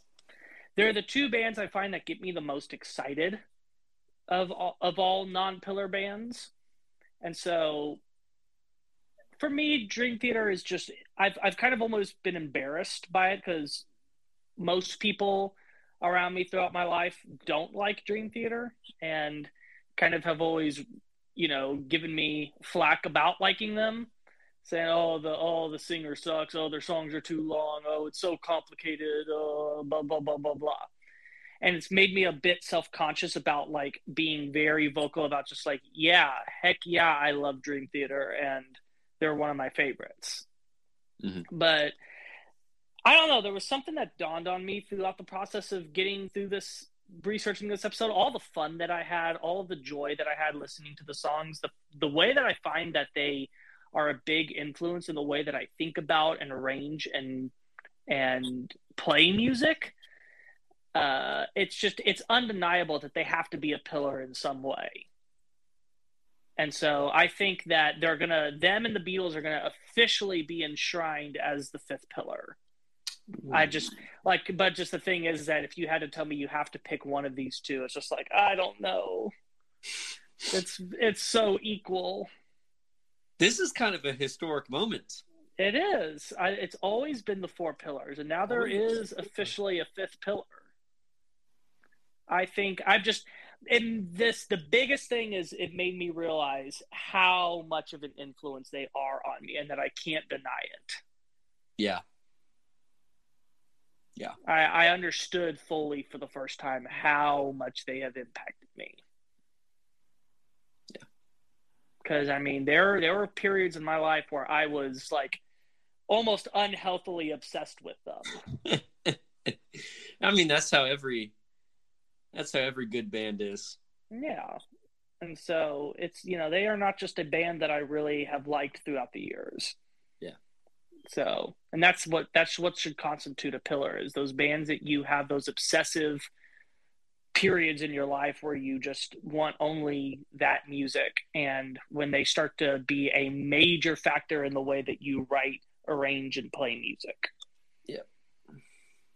So, congratulations, Dream Theater, you've made it onto my building of music. The temple Beatles. It all comes back to the Beatles. Oh yeah. I don't care that that's also kind of cliche. Because, it's the greatest band. Of course you're going to say, I love their music. It's not about what they did it's about how they make me feel. Yeah. That's fair. My favorite song. Home hits in a particularly powerful way for me. It's kind of always been one of my top contenders off of Scenes. To me, the only thing that can best it is The Spirit Carries On. Mm-hmm. But Home is always one of my favorite moments of that album. But I have to say that I think The Best of Times is really creeping up as one of my favorite Dream Theater songs. Oh, Again, with that new perspective of being a dad myself and just being in a very different place in life, coming back to that song, I feel like it has grown the most stature, because I remember this was one of the very first ranked playlists that I'd ever made. Like, I made it like 6 or 7 years ago, before I even had the idea to do a podcast. It was just something I did for fun. Mm-hmm. And I remember in that original ranking, Best of Times didn't even crack the top 50. Wow. And now for it to be almost a top 10, I think that just shows how much I've been growing to love it more and more. Mm-hmm. So I think on that basis, I'm going to pick the Best of Times. And that is also Harry's favorite as well, my 4-year-old son. Oh, my wife is reminding me that he did just turn 5. I have to start calling him my 5-year-old son, and that's really weird to think about. That is. I mean, like, even for me, because I remember when I first met you, he was like 2. It was just Harry, and the other 2 hadn't come along yet. Yeah, that's right. So yeah, he turned 5 on New Year's Eve, and wow. Now we can already say that this year he's going to be 6, and that's doubly weird. Yeah, wow. So yeah, his favorite was the Best of Times, because he likes that it's a song about dads. Yeah, that's a good opinion. He did the most me thing that he's ever done, which is he played that song on his iPad and went to my wife and said, "You got to listen to this great Dream Theater song. Listen to this part." And I was just like, he's just like me. Oh, boy. And Callie said, I hate that there's 2 of you. So, but Harry loves Dream Theater. Whenever we were listening to it in the car, he got so into it. He loves the fact that they have really long songs, and he writes his own little songs, and just like, you know how long this song is? It's 100 minutes, way bigger than their 42-minute song. Oh boy. Yeah. So I'm glad that I've turned him into a fan. That is good. So I think that's everything that we have to talk about. Thank you for listening to this, I already know, incredibly long episode. But again, how else can we start the new year than with a big monolithic episode? Yeah. And we're going to follow it up by one of our shorter ones, not because we have less interesting things to say, but just because it's the type of band that we're going to be talking about. It's not a band with long 26-minute songs deep with philosophy and musical insanity. We're going to be going back to the 50s, which is a time period that we've only talked about twice in the history of the podcast so far. Oh. So that's going to be pretty exciting. So make sure you stay tuned for that next week. We have new episodes every Monday at midnight. So make sure you hit the subscribe button on whatever platform that you're listening on. And make sure that you check out both links in the description of the episode. One of them takes you to that Spotify playlist. The other one takes you to our Patreon, which will give you access to episodes early, as well as getting to listen to our bonus segment, the Bad Music Podcast. We're going to talk about the 6 worst Dream Theater songs. And if you thought I was passionate talking about their good songs, wait till you hear me talk about their bad ones. Oh, no. I have strong opinions. I do too, and I don't know why you have the opinions you do, but anyway, it's gonna be kind of a SmackDown head-to-head matchup, I guess. Oh yeah, I'm curious to see what your opinions are. So you'll definitely want to check that out, because we had a lot of fun doing our tournament last week, and we definitely are going to do that at the end of this year as well. So this is going to, whatever wins here is going to be our first contestant in this year's end of year Bad Music tournament. So we're getting our first entries in, and that's exciting to think that we're going to do this again. Mm-hmm. So make sure you check out that, and then also hit us up on Instagram and Facebook. It is the best way to let us know what episodes that you would like for us to do. If you noticed a couple of weeks ago on Instagram, I put a bunch of polls up, and that's also a way for me to just kind of get a good snapshot of what are some things you guys would rather hear. I wanted to have like a bigger like selection, but it only let me pick 2. So I was just like, okay, I'll pick 2 things that I'm sure that most people will want to hear, and I'll just figure out what they want to hear more. So I'll also be using those as fan selected episodes, because technically y'all did vote for them. And that's it. I'm Lucas. I'm Grant. Keep on listening to good music.